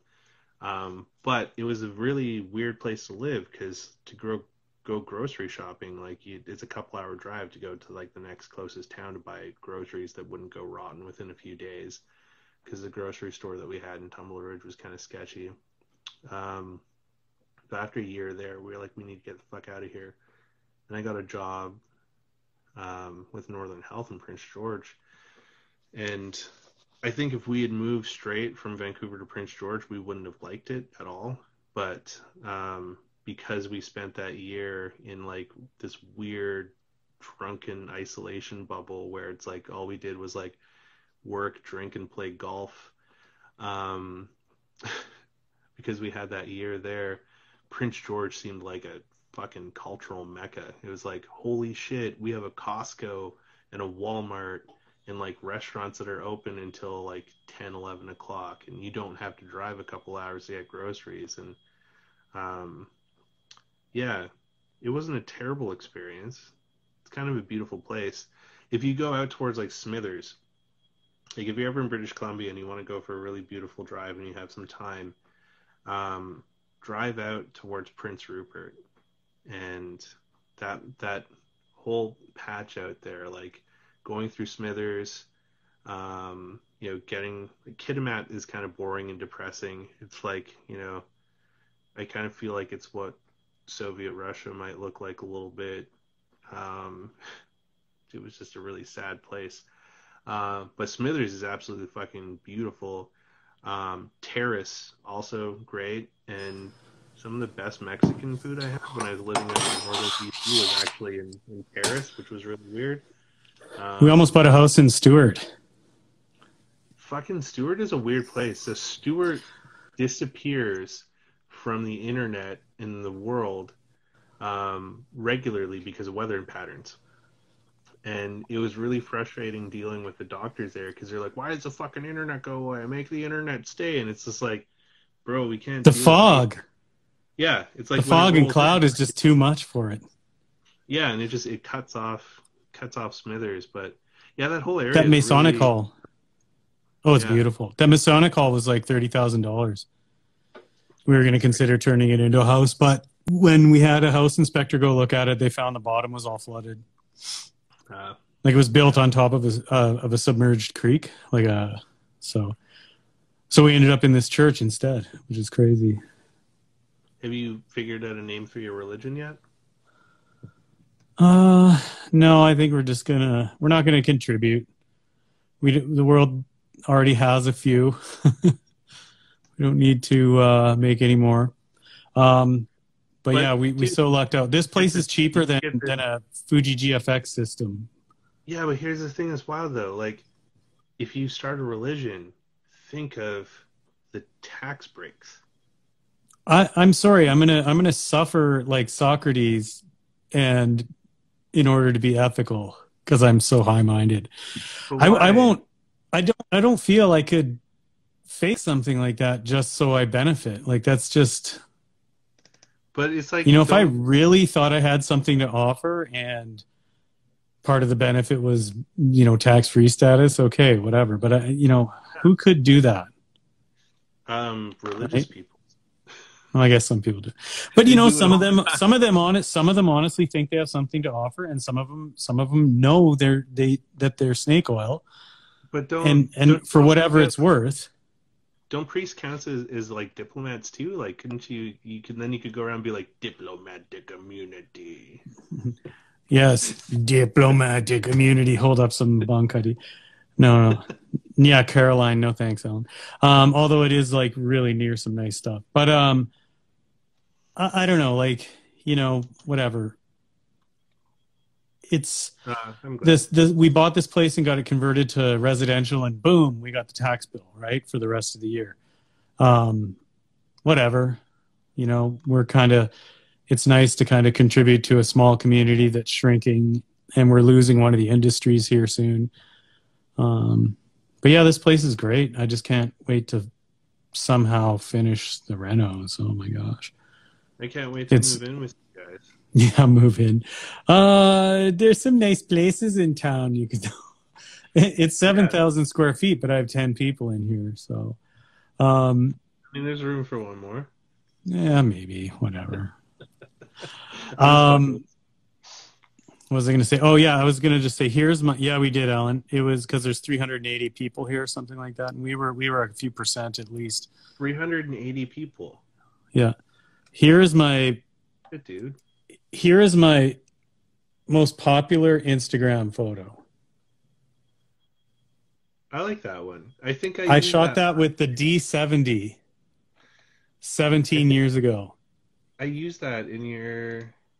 Did I use that in your I think so, probably, because I only have about 30 photos on there now. I called many of them. I didn't use that one. I used one that you did of Edmonton. Yeah, I take a lot of shots of the moon and the sky. I'm getting a little bored of it. Well, not bored, but I kind of want to... Like, if you go... Let me see if I can find it here. There's this one. Well, actually, I really like this shot of you. Which one? Oh, yeah. I like that shot of you, too. And then I had to, like, put that one where you were, like, palming the fire hydrant, because I kind of like that one, too. Yeah, I was just leaning all cash, and then I saw you starting to take a picture, so I tried to look all Sears catalog. Yeah. I like that one, though. That was XP2. XP2 is such a great film. And then what else do I got here? People shit on it, but, like, it doesn't deserve it. It's I really like this shot, even though... Well, let's get back there. That's a cool one. It's a little blown out on the Instagram, but... Just like my butthole capitalism.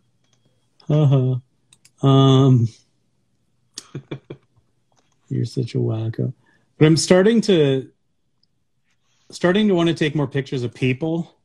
Like, I ran across these two gents trying to do a profile pic, and they saw me looking at them, and I just, as soon as he started laughing, I put my camera up and took a shot. Was it you and I that had the idea for, like, professional dick pics? Probably not. Fuck. And I like that one too. That just reminded me of that idea. I got so sick of photos with people in them because of news. Because that's all my news photography was. And I retreated in still life or whatever, the natural world or things without people. But then I started to remember that, it's really hard to make those kind of photos work without people in them, because there's almost no story. You don't have story without people. Like if a tree falls in a forest and nobody hears it, does it fall? Did it happen? Whatever. Without people, it's really difficult to get a story. But with people, some people think it's really easy to get a story, and they make those Instagram shots that suck. But some of my more recent photos have been trying to get more people into it. And like I say, I overdid it with news because it was nothing but people all the time, with big giant checks and shaking hands and crap like that. But now I'm interested in it again. Well, it's good you're interested because you take great photos. Well, thank you very much. Yeah. And you're also a fantastic road trip, pal. I miss road trips with you. I wish... road trips are fun. We should go to Cranbrook. We should. I would love to go to Exactly, Alan. Grip and grin. Um, Grip and grin kills photography. when we went to like when you helped me move to Toronto, I wished I was shooting.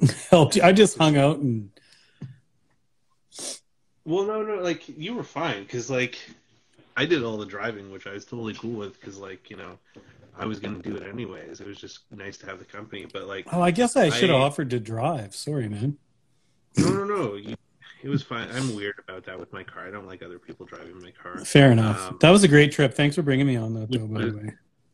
Yeah, no problem. It was great to have you. Yeah, I'm weird about like there's this like this person that I used to be friends with, but I had to block them because they were just like I couldn't even have a conversation about why we couldn't be friends anymore. I was just like no.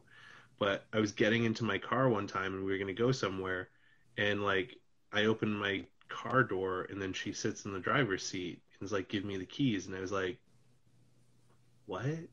No." And she's Didn't like, I well, give you a virtual restraining order? She's like, well, I want to drive, and I'm like, that's cool, but you're not fucking driving my car. Like, get out of the fucking seat. But yeah, I wish like when we took that road. So for people that may not know, when I moved to Toronto in 2017, Chris saw a video that I posted on my Facebook of me practicing driving with a trailer because I was moving to Toronto with all my shit in the back of the trailer. And like he sent me a message being like, "You go to Toronto? Can I has ride?" Like you can has ride.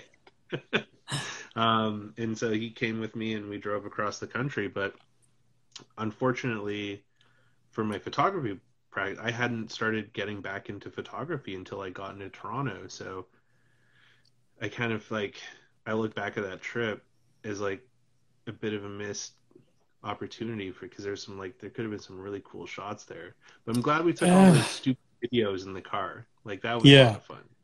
That's the thing. Like you can regret not taking certain videos or taking photos or taking opportunities. But how many times have you been somewhere and just, you know what? I just want to enjoy this and not try to capture it with a camera. You know? I just want to enjoy this. Sometimes you just gotta framp it. Sometimes you just gotta framp it. You just gotta wagoosh. Yeah, you just gotta take it all. If you ever want a weird road trip cross Canada and just look at all the weird names for stuff, it's all settler interpretations of some sort of First Nations Indigenous title to some area, and it doesn't work with English very well. No, it doesn't. Yeah, but it's fun. I didn't start getting into photography again until I got to Toronto. So I remember bugging you because you took quite a hiatus because all your stuff was still in Kamloops. Yeah. Well, I mean, like there was like stuff around it where like I stopped shooting for a while just because of my life situation. And I miss shooting because like for reasons I ended up selling you most of my gear at one point. I think like I think I bought some flash and stuff and a slave cable and other things and you bought like because I had and a 50 mil. Yeah, because I had a couple of like Nikon flashes and lenses and you bought that and I was allowed to keep the D70 and the kit lens, but you were allowed. By who? Yeah. Okay, never mind. I can kind of figure that out. But photography for you, I remember the way you described carrying around a camera, and it was like your safety blanket.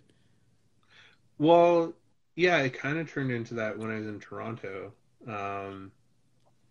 When I shot in the 2000s, I also carried my camera around all the time then, and it was like obnoxious when I carried it around back then because like that was a huge investment. Like I bought that brand new D70 and I was worried about it, so I had this like little low pro bag that I would like carry everywhere with it in, and I had all these like stupid buttons on the strap of like all these like bands I saw, or like, you know, fucking That was cool. I had so many of those buttons down my bomber jacket and all that yeah. stuff. I mean, that was the thing back then because we're old. But yeah, I would like carry it around all the time, and even before I got the D70, like most of my stuff was shot with Canon PowerShot A75. Those That were great cameras. it was a great camera, yeah, And they and used double A's too, I think, in the handle. So you they could used double A's and compact expensive flash. batteries. Yep. They were really good for night photography because you could do a few seconds of an exposure with it. So I did a lot of like time lapse, like long exposure stuff with it. Um, but I would always have it What in was my your pocket name back then? What was your and account name? neon. Yeah, I Neon. like that name actually, but I remember Yeah, this one shot you took of Kamloops. It was one of the streets and there was a puddle and there's some street lights in the background. it's probably still on my DeviantArt. So And I'm not sure if that was your A75 or your D70. And then a couple other shots you took of the one bridge over the river that looked really neat.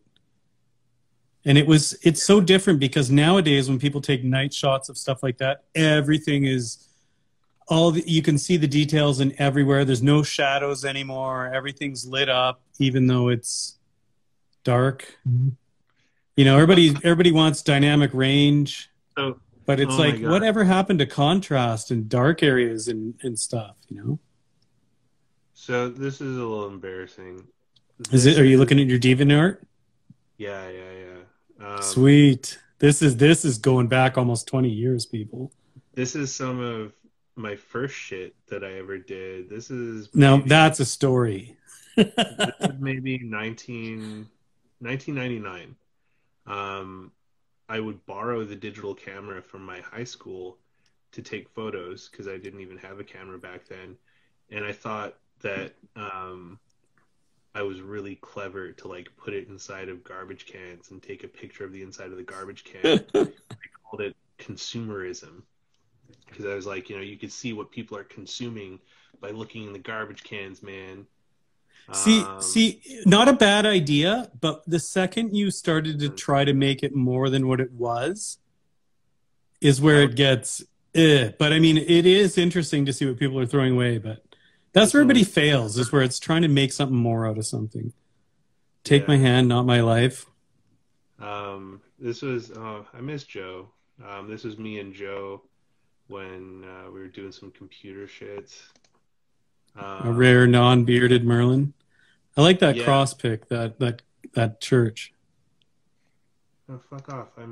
This is my page, dick. Yeah, and like I would Photoshop them. Or I think I used GIMP back then because I was like poor. Couldn't torrent it. Yeah. Well, I did have a torrented one for a while. It was a hassle. You had to crack stuff and.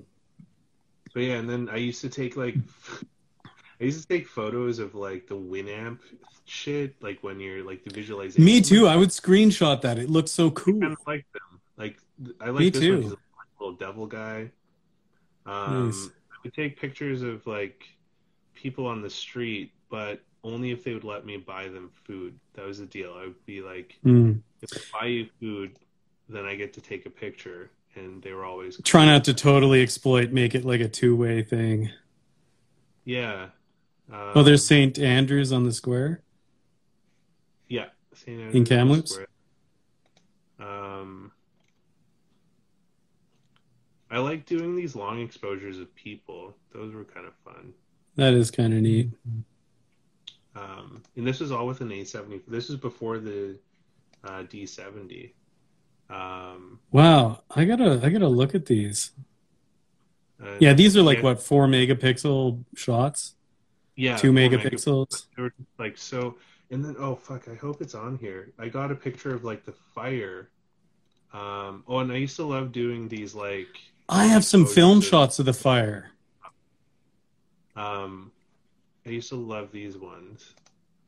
But where is? I had this really great one of the fire where it's like Oh, these are some of my very first film shots. This is my little brother in the backyard. That's kind of cool. And this is my old friend Nikki. Where is that one? Turned out so fucking good. I have this one in my bathroom. I printed. That's the one I was talking about with the puddle and the streetlights. Yeah, I made a series. You made like a triptych of the red, yellow, green. I like that one. That was a good one. It turned out nice. And that, I think that was also still the A. Isn't there a bridge shot nearby? That one? Yeah, somewhere there's a bridge shot. And then I'm sad about this one because like Decadent Donuts was such a good donut shop in Vancouver. Now it's like it was a Megabyte Pizza for a bit, and then now it's fucking gone. I don't know what's that Scraps one. Scraps, I think. Where? Top. Oh, those top. are just like ones I didn't like. Oh, okay. Here it is. This is the fire one. Yeah, I have one of those too for my house. I used to live just across the river from that. Yeah, and I think this. I've got a bunch of those with my Maxim 5. It wasn't even an A75. It was with an A40. Oh my gosh, you're really getting in there. Oh my gosh, 10x8. Wow. Yeah, I've still got a couple shots of that fire. That same fire line as it was going south into town, well, toward town. And this is cool. This used to run Mountain High Pizza, which was one of like the best pizza joints in town. Yeah. I knew one of the girls who worked there was brother, or her brother was one of my good buddies. He was in a band called The Pirates or something. His name's Greg. I can't remember what his band was called, but they were opening for Stutterfly that night. I remember that band. I just remember seeing the stickers and the posters. Oh, and then this is like fucking... That's Barrier. Yeah. That was a sad one. That was with A42. I guess I didn't have the D70 yet. No, it's crazy. And there's TRU, I think. Yeah, so this one was when I had the D70. And that was Where's Decadent Donuts? It's right on Granville Street, but it doesn't exist anymore. And this photo is kind of interesting because this is like a weird... Oh, it's not TRU. What my life kind of became. So I was really enamored with this building. This is the Wall Center in Vancouver. And I thought it was a really cool looking building. And I had no idea that like 10 years later after taking this photo, I would end up basically like living out of this place most of the time when I was like traveling for work. And like it's I did some conference there. I used to work for companies that set up conferences and concerts, and we did something there. Wacky. Darn it, what was I going to say? Oh, that's nice. I like those night shots of camels too. Hey, Yadis Photography. This guy's a good landscape photographer who just joined. Nice. He's got some really interesting stuff.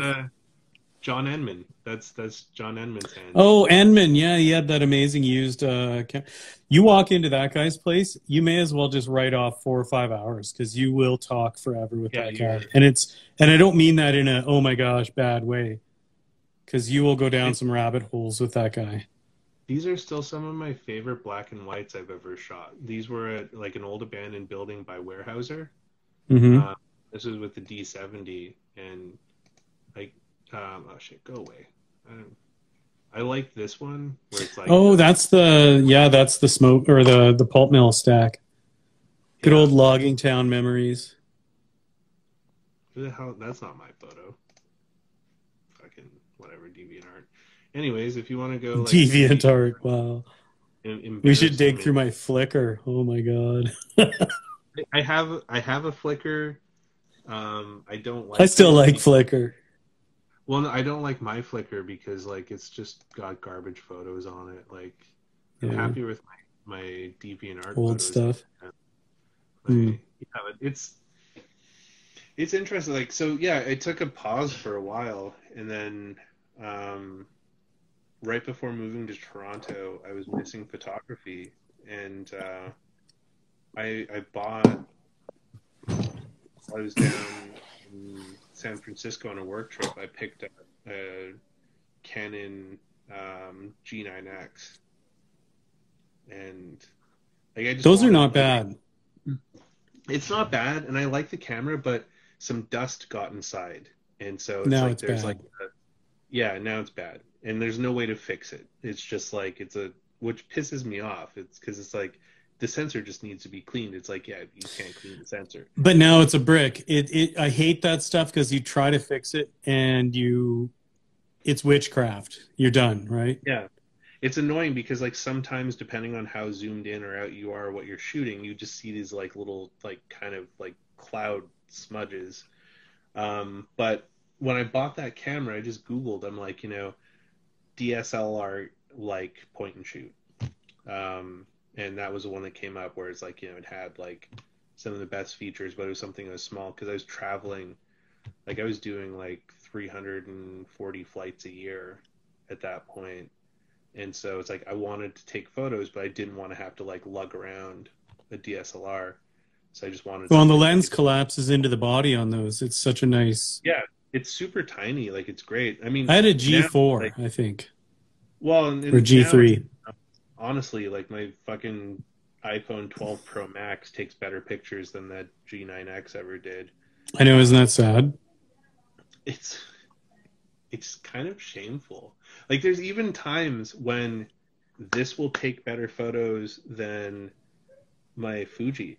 Like I took a photo of like this group when I was in Toronto, and I almost wished I did a photo with the iPhone because I know the iPhone photo would have been like totally perfect, but the Fuji one was a little blurry because I was standing on this like stool and I wobbled a little bit, and like I took 3 shots. But it's more computational.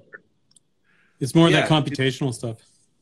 I don't know. I just got kind of pissed about it. I prefer to be able to add my own adjustments rather than trust computational photography, even though, computational photography is kind of going to be the future. Whatever comes out of cell phones is going to be put into the big bodies.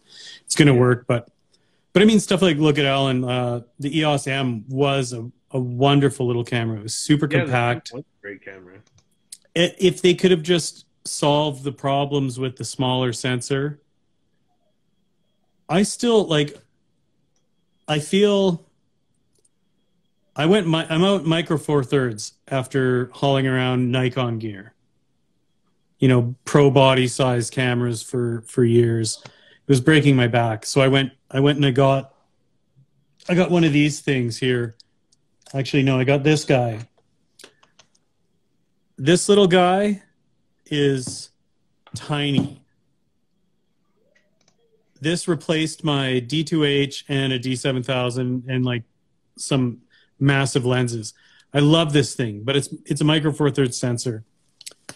There are a few cameras that have made that Micro Four Thirds sensor sing. Like there's this, the EM1 Mark II, and this is just some crazy 800 millimeter telephoto on it that's really cheap. And then the G9 Panasonic. But a few shots, like I have this lightning shot here that just, I was so disappointed when I was shooting this shot because of the limitations of the Micro Four Thirds sensor. It was great, but if I were to shoot that same shot with my S1 or even an APS-C like Alan's talking about, that's bigger than a Micro Four Thirds, this would have been so much easier to edit and deal with, and I think the shot itself would have come across a little better. But I'm just such an optimist for Micro Four Thirds because the form factor and size, like look at this. Okay, so this is 140 to 400 because it's got a 2x teleconverter, and this is just a 40 mil. But like if I were to pop the similar kind of lens on this, it's going to be about half the size of this lens. But look at this. This is almost pocketable. Well, you saw this when I took it with me on the road trip.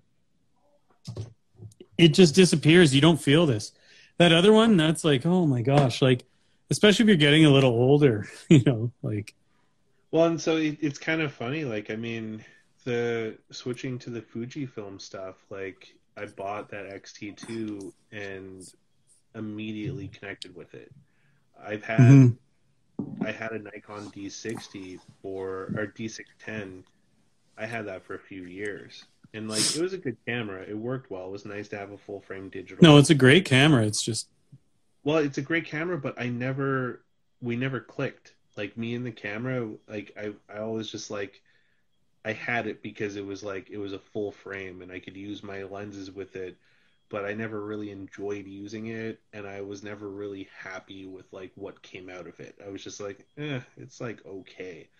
And then when I started using the XT2, I was like, okay, this thing is like the fucking cat's meow. Like it was like so good, and I liked it, and I was just like, I immediately enjoyed using it. The film simulations were cool. Like I tried to fuck around with film simulations on the D610, but like no. it wasn't really great. I ended up selling the D610 to John Enman at the camera show last month because I was just like, it's got to go. Like, I don't like it. I use the Fuji almost every day. Um, I use now I have the X Pro 2, and I was just like, I don't know if I'm going to sell the XT2 or not.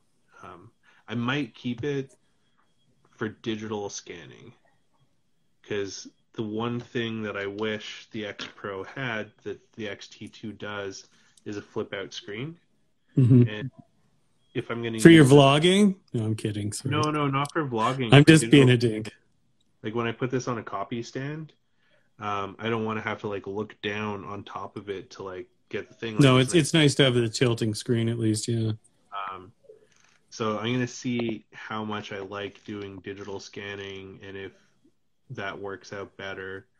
And if it ends up being a good thing, then I might keep the XT2 just for doing that. I'm gonna keep this. I'm gonna try to find some sort of film scanning adapter because it'll pop out a 50 megapixel still using high res or 80 megapixel with high res mode. So if I pop out an 80 megapixel still high res mode on a negative, that's a pretty good scan. And I don't get those weird rings that I do for my scanner Yeah. sometimes. Oh, the So Newton rings. Newton rings, yeah. Yeah. Newton rings suck. But I mean, honestly, this is where the future should be. Like this size body, right? Because I compare that to my S1, and my S1's a monster. Like I went to Micro Four Thirds to get away from massive bodies. Why did I go for the S1? Well, because I got like $1,500 off it new from the plate because I got a deal with one of the camera stores I usually shop at. I was an early adopter for it, so the S1 is an absolutely fantastic camera. I can't imagine the only thing that I could complain about is, and this is a video thing, is the video autofocus, which isn't even that bad, but it's not like crazy. But everything else about that camera, the only thing you could ever want more is just more pixels on it, and then get an S1R, and you're good. It's such an amazing camera. I've taken shots and been able to recover like 4 stops of underexposure. It's just amazing. But those Fuji cameras, yeah, those are. There's something to be said about whether you're like you said the 610 you just didn't want to shoot with, Yeah, like it just but was the like Fuji you did. thing. Well, in the Fuji I use all the time. Like I before I had the 610, I had a D300, and when I would go traveling, I would end up taking the D300 and the DX lenses along with like my f5 and like my regular film lenses. And I would use the D300, but I kind of got frustrated like having to carry like double of everything. And so I thought Yeah. like getting a full frame body would make sense where it's just like, well, if I get a full frame, then all I have to pack is an extra body. I could just use the same lenses. Um, but it never really was like I just never really fell in love with it. And it was also like No. it felt weird. Like it's not a very small camera, but it's not a very big camera. It's just kind of like this awkward, chonky little block that I never really felt was comfortable, because it was like it felt a bit more comfortable when I put a battery grip on it, but then it felt weird still. Like it was more comfortable to hold, but then it got awkward because it was like a weird size now, and I don't know. I just never really. You can't discount that kind of feeling. You can't discount that, because. And it's weird to say it felt weird. Well, it's weird to say it felt weird because, like, I mean, my primary driver when I shoot film is a Nikon F5, and that thing is like a fucking behemoth. Like, it's like. But there's something to be said for pro bodies versus bodies with a battery grip. Yeah, there is, and like, I mean, the F5 is. I like how heavy it is because I know if I'm gonna be shooting slower shutter speeds, that I'm gonna have less shake with it. Like, I can shoot down to 15th regularly with that and know that like it's not going to be blurry. Sometimes I could get away with a 10th and an 8th, but like, you know, I know that like a 15th and a 30th is not a problem with that camera, because like the mass just helps me. Like if I plant down somewhere, you know, no, it's true. I've noticed now like the X Pro 2 is lighter than the XT2. And I've noticed that like I have a lot more shaky photos with the X Pro 2 than I ever did with the X2, which honestly might lead to me probably maybe being like, fuck, the X Pro 2's got to go, and I'm going to keep the XP2 at some point, because like I get annoyed with the blurry photos, but I do like the feel of it. So I might order a grip for it to see if like the grip will add a little extra mass and make it a little more stable. With your 610 versus the F5, what was the prism like? Like the view? Was the view smaller in the 610? It's a bit smaller on the 610. Like that's that is a huge thing for me. Well, it's like the view was good in the viewfinder, but like the F5 is always going to be king in my mind for that, because it has that prism. It's so, like IMAX versus standard definition. Yeah, it's like it's such a bright, huge viewfinder, but I also like this removable. So it's like when I'm doing like low down shots, I can pop the prism off and just like look down and get some funkier shots with it. So like I find that's why I love looking through this thing.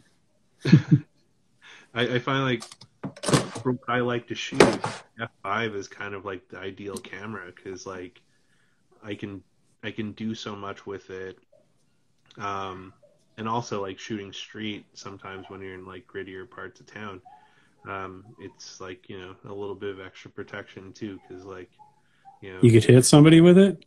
Yeah, if someone gets smacked with it, they're probably gonna back the fuck off. Yeah, they're gonna feel it.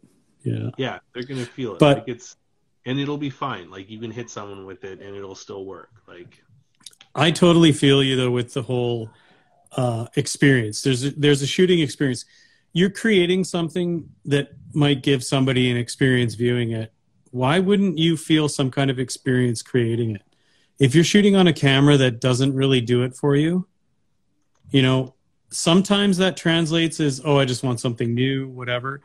But you do feel, if you feel a connection to a camera because of its ease of use, or you know it's going to be able to perform in certain conditions and stuff like that, that's just going to help you with your output. You know, that's going to help you make an image you're more excited about. You know, I totally feel it if somebody were to be like, you know what, I honestly can't pick up a DSLR anymore. Like I grabbed this F100 here. This was my dream camera. Thank you for it, by the way. Merlin gave me this camera.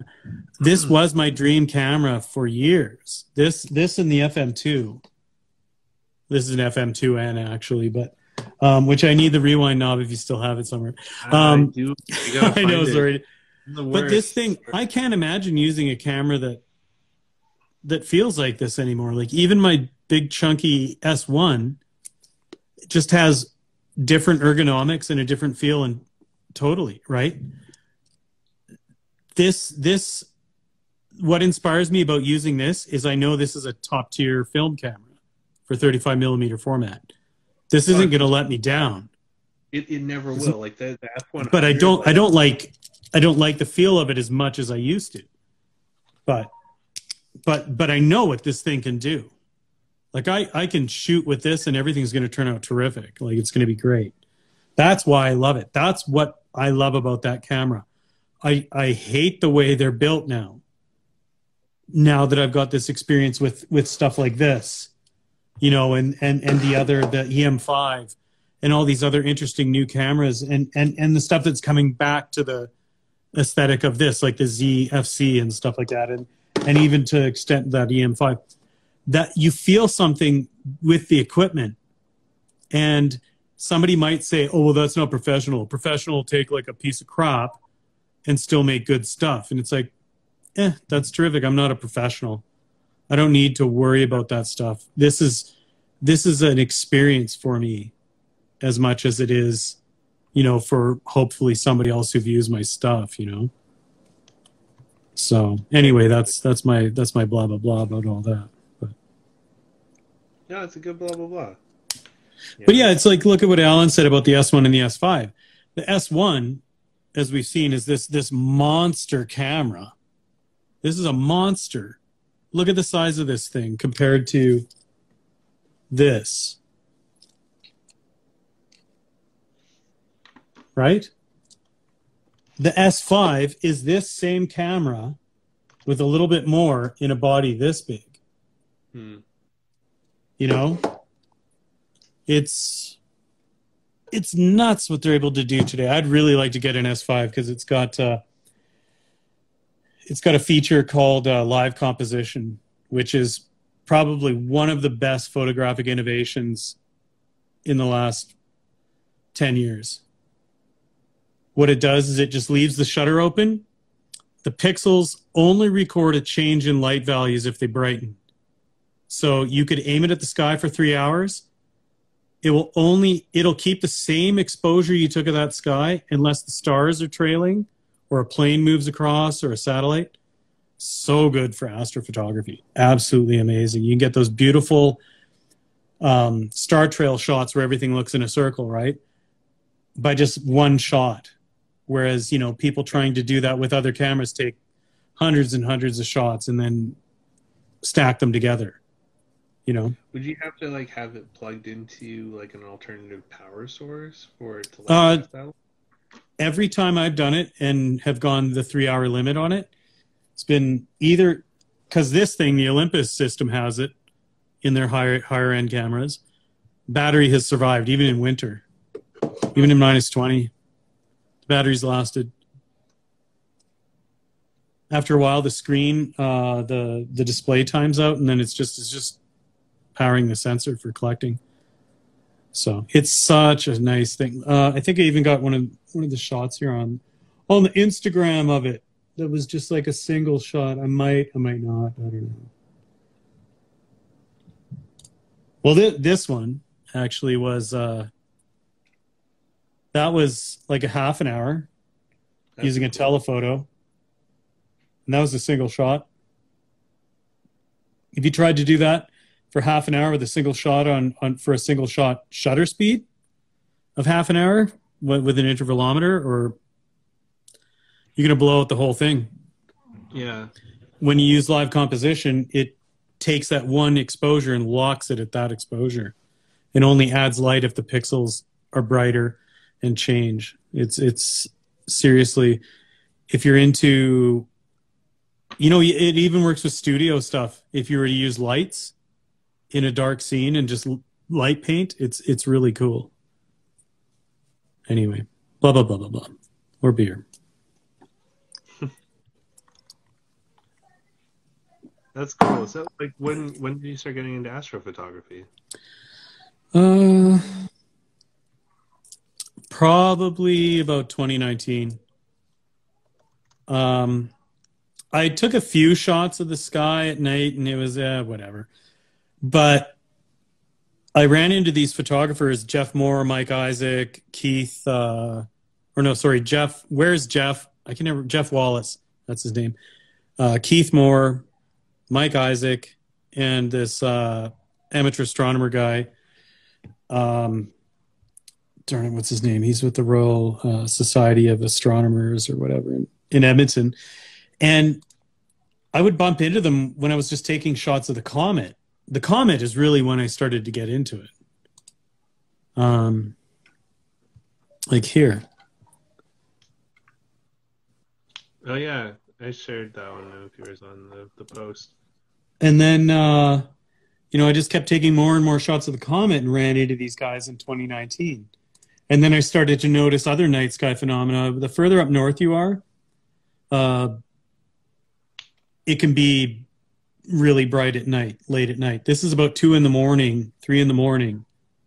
And those are noctilucent clouds. Like I just started noticing there's so much interesting stuff going on at night in the sky. So I don't know. I just kind of got into it.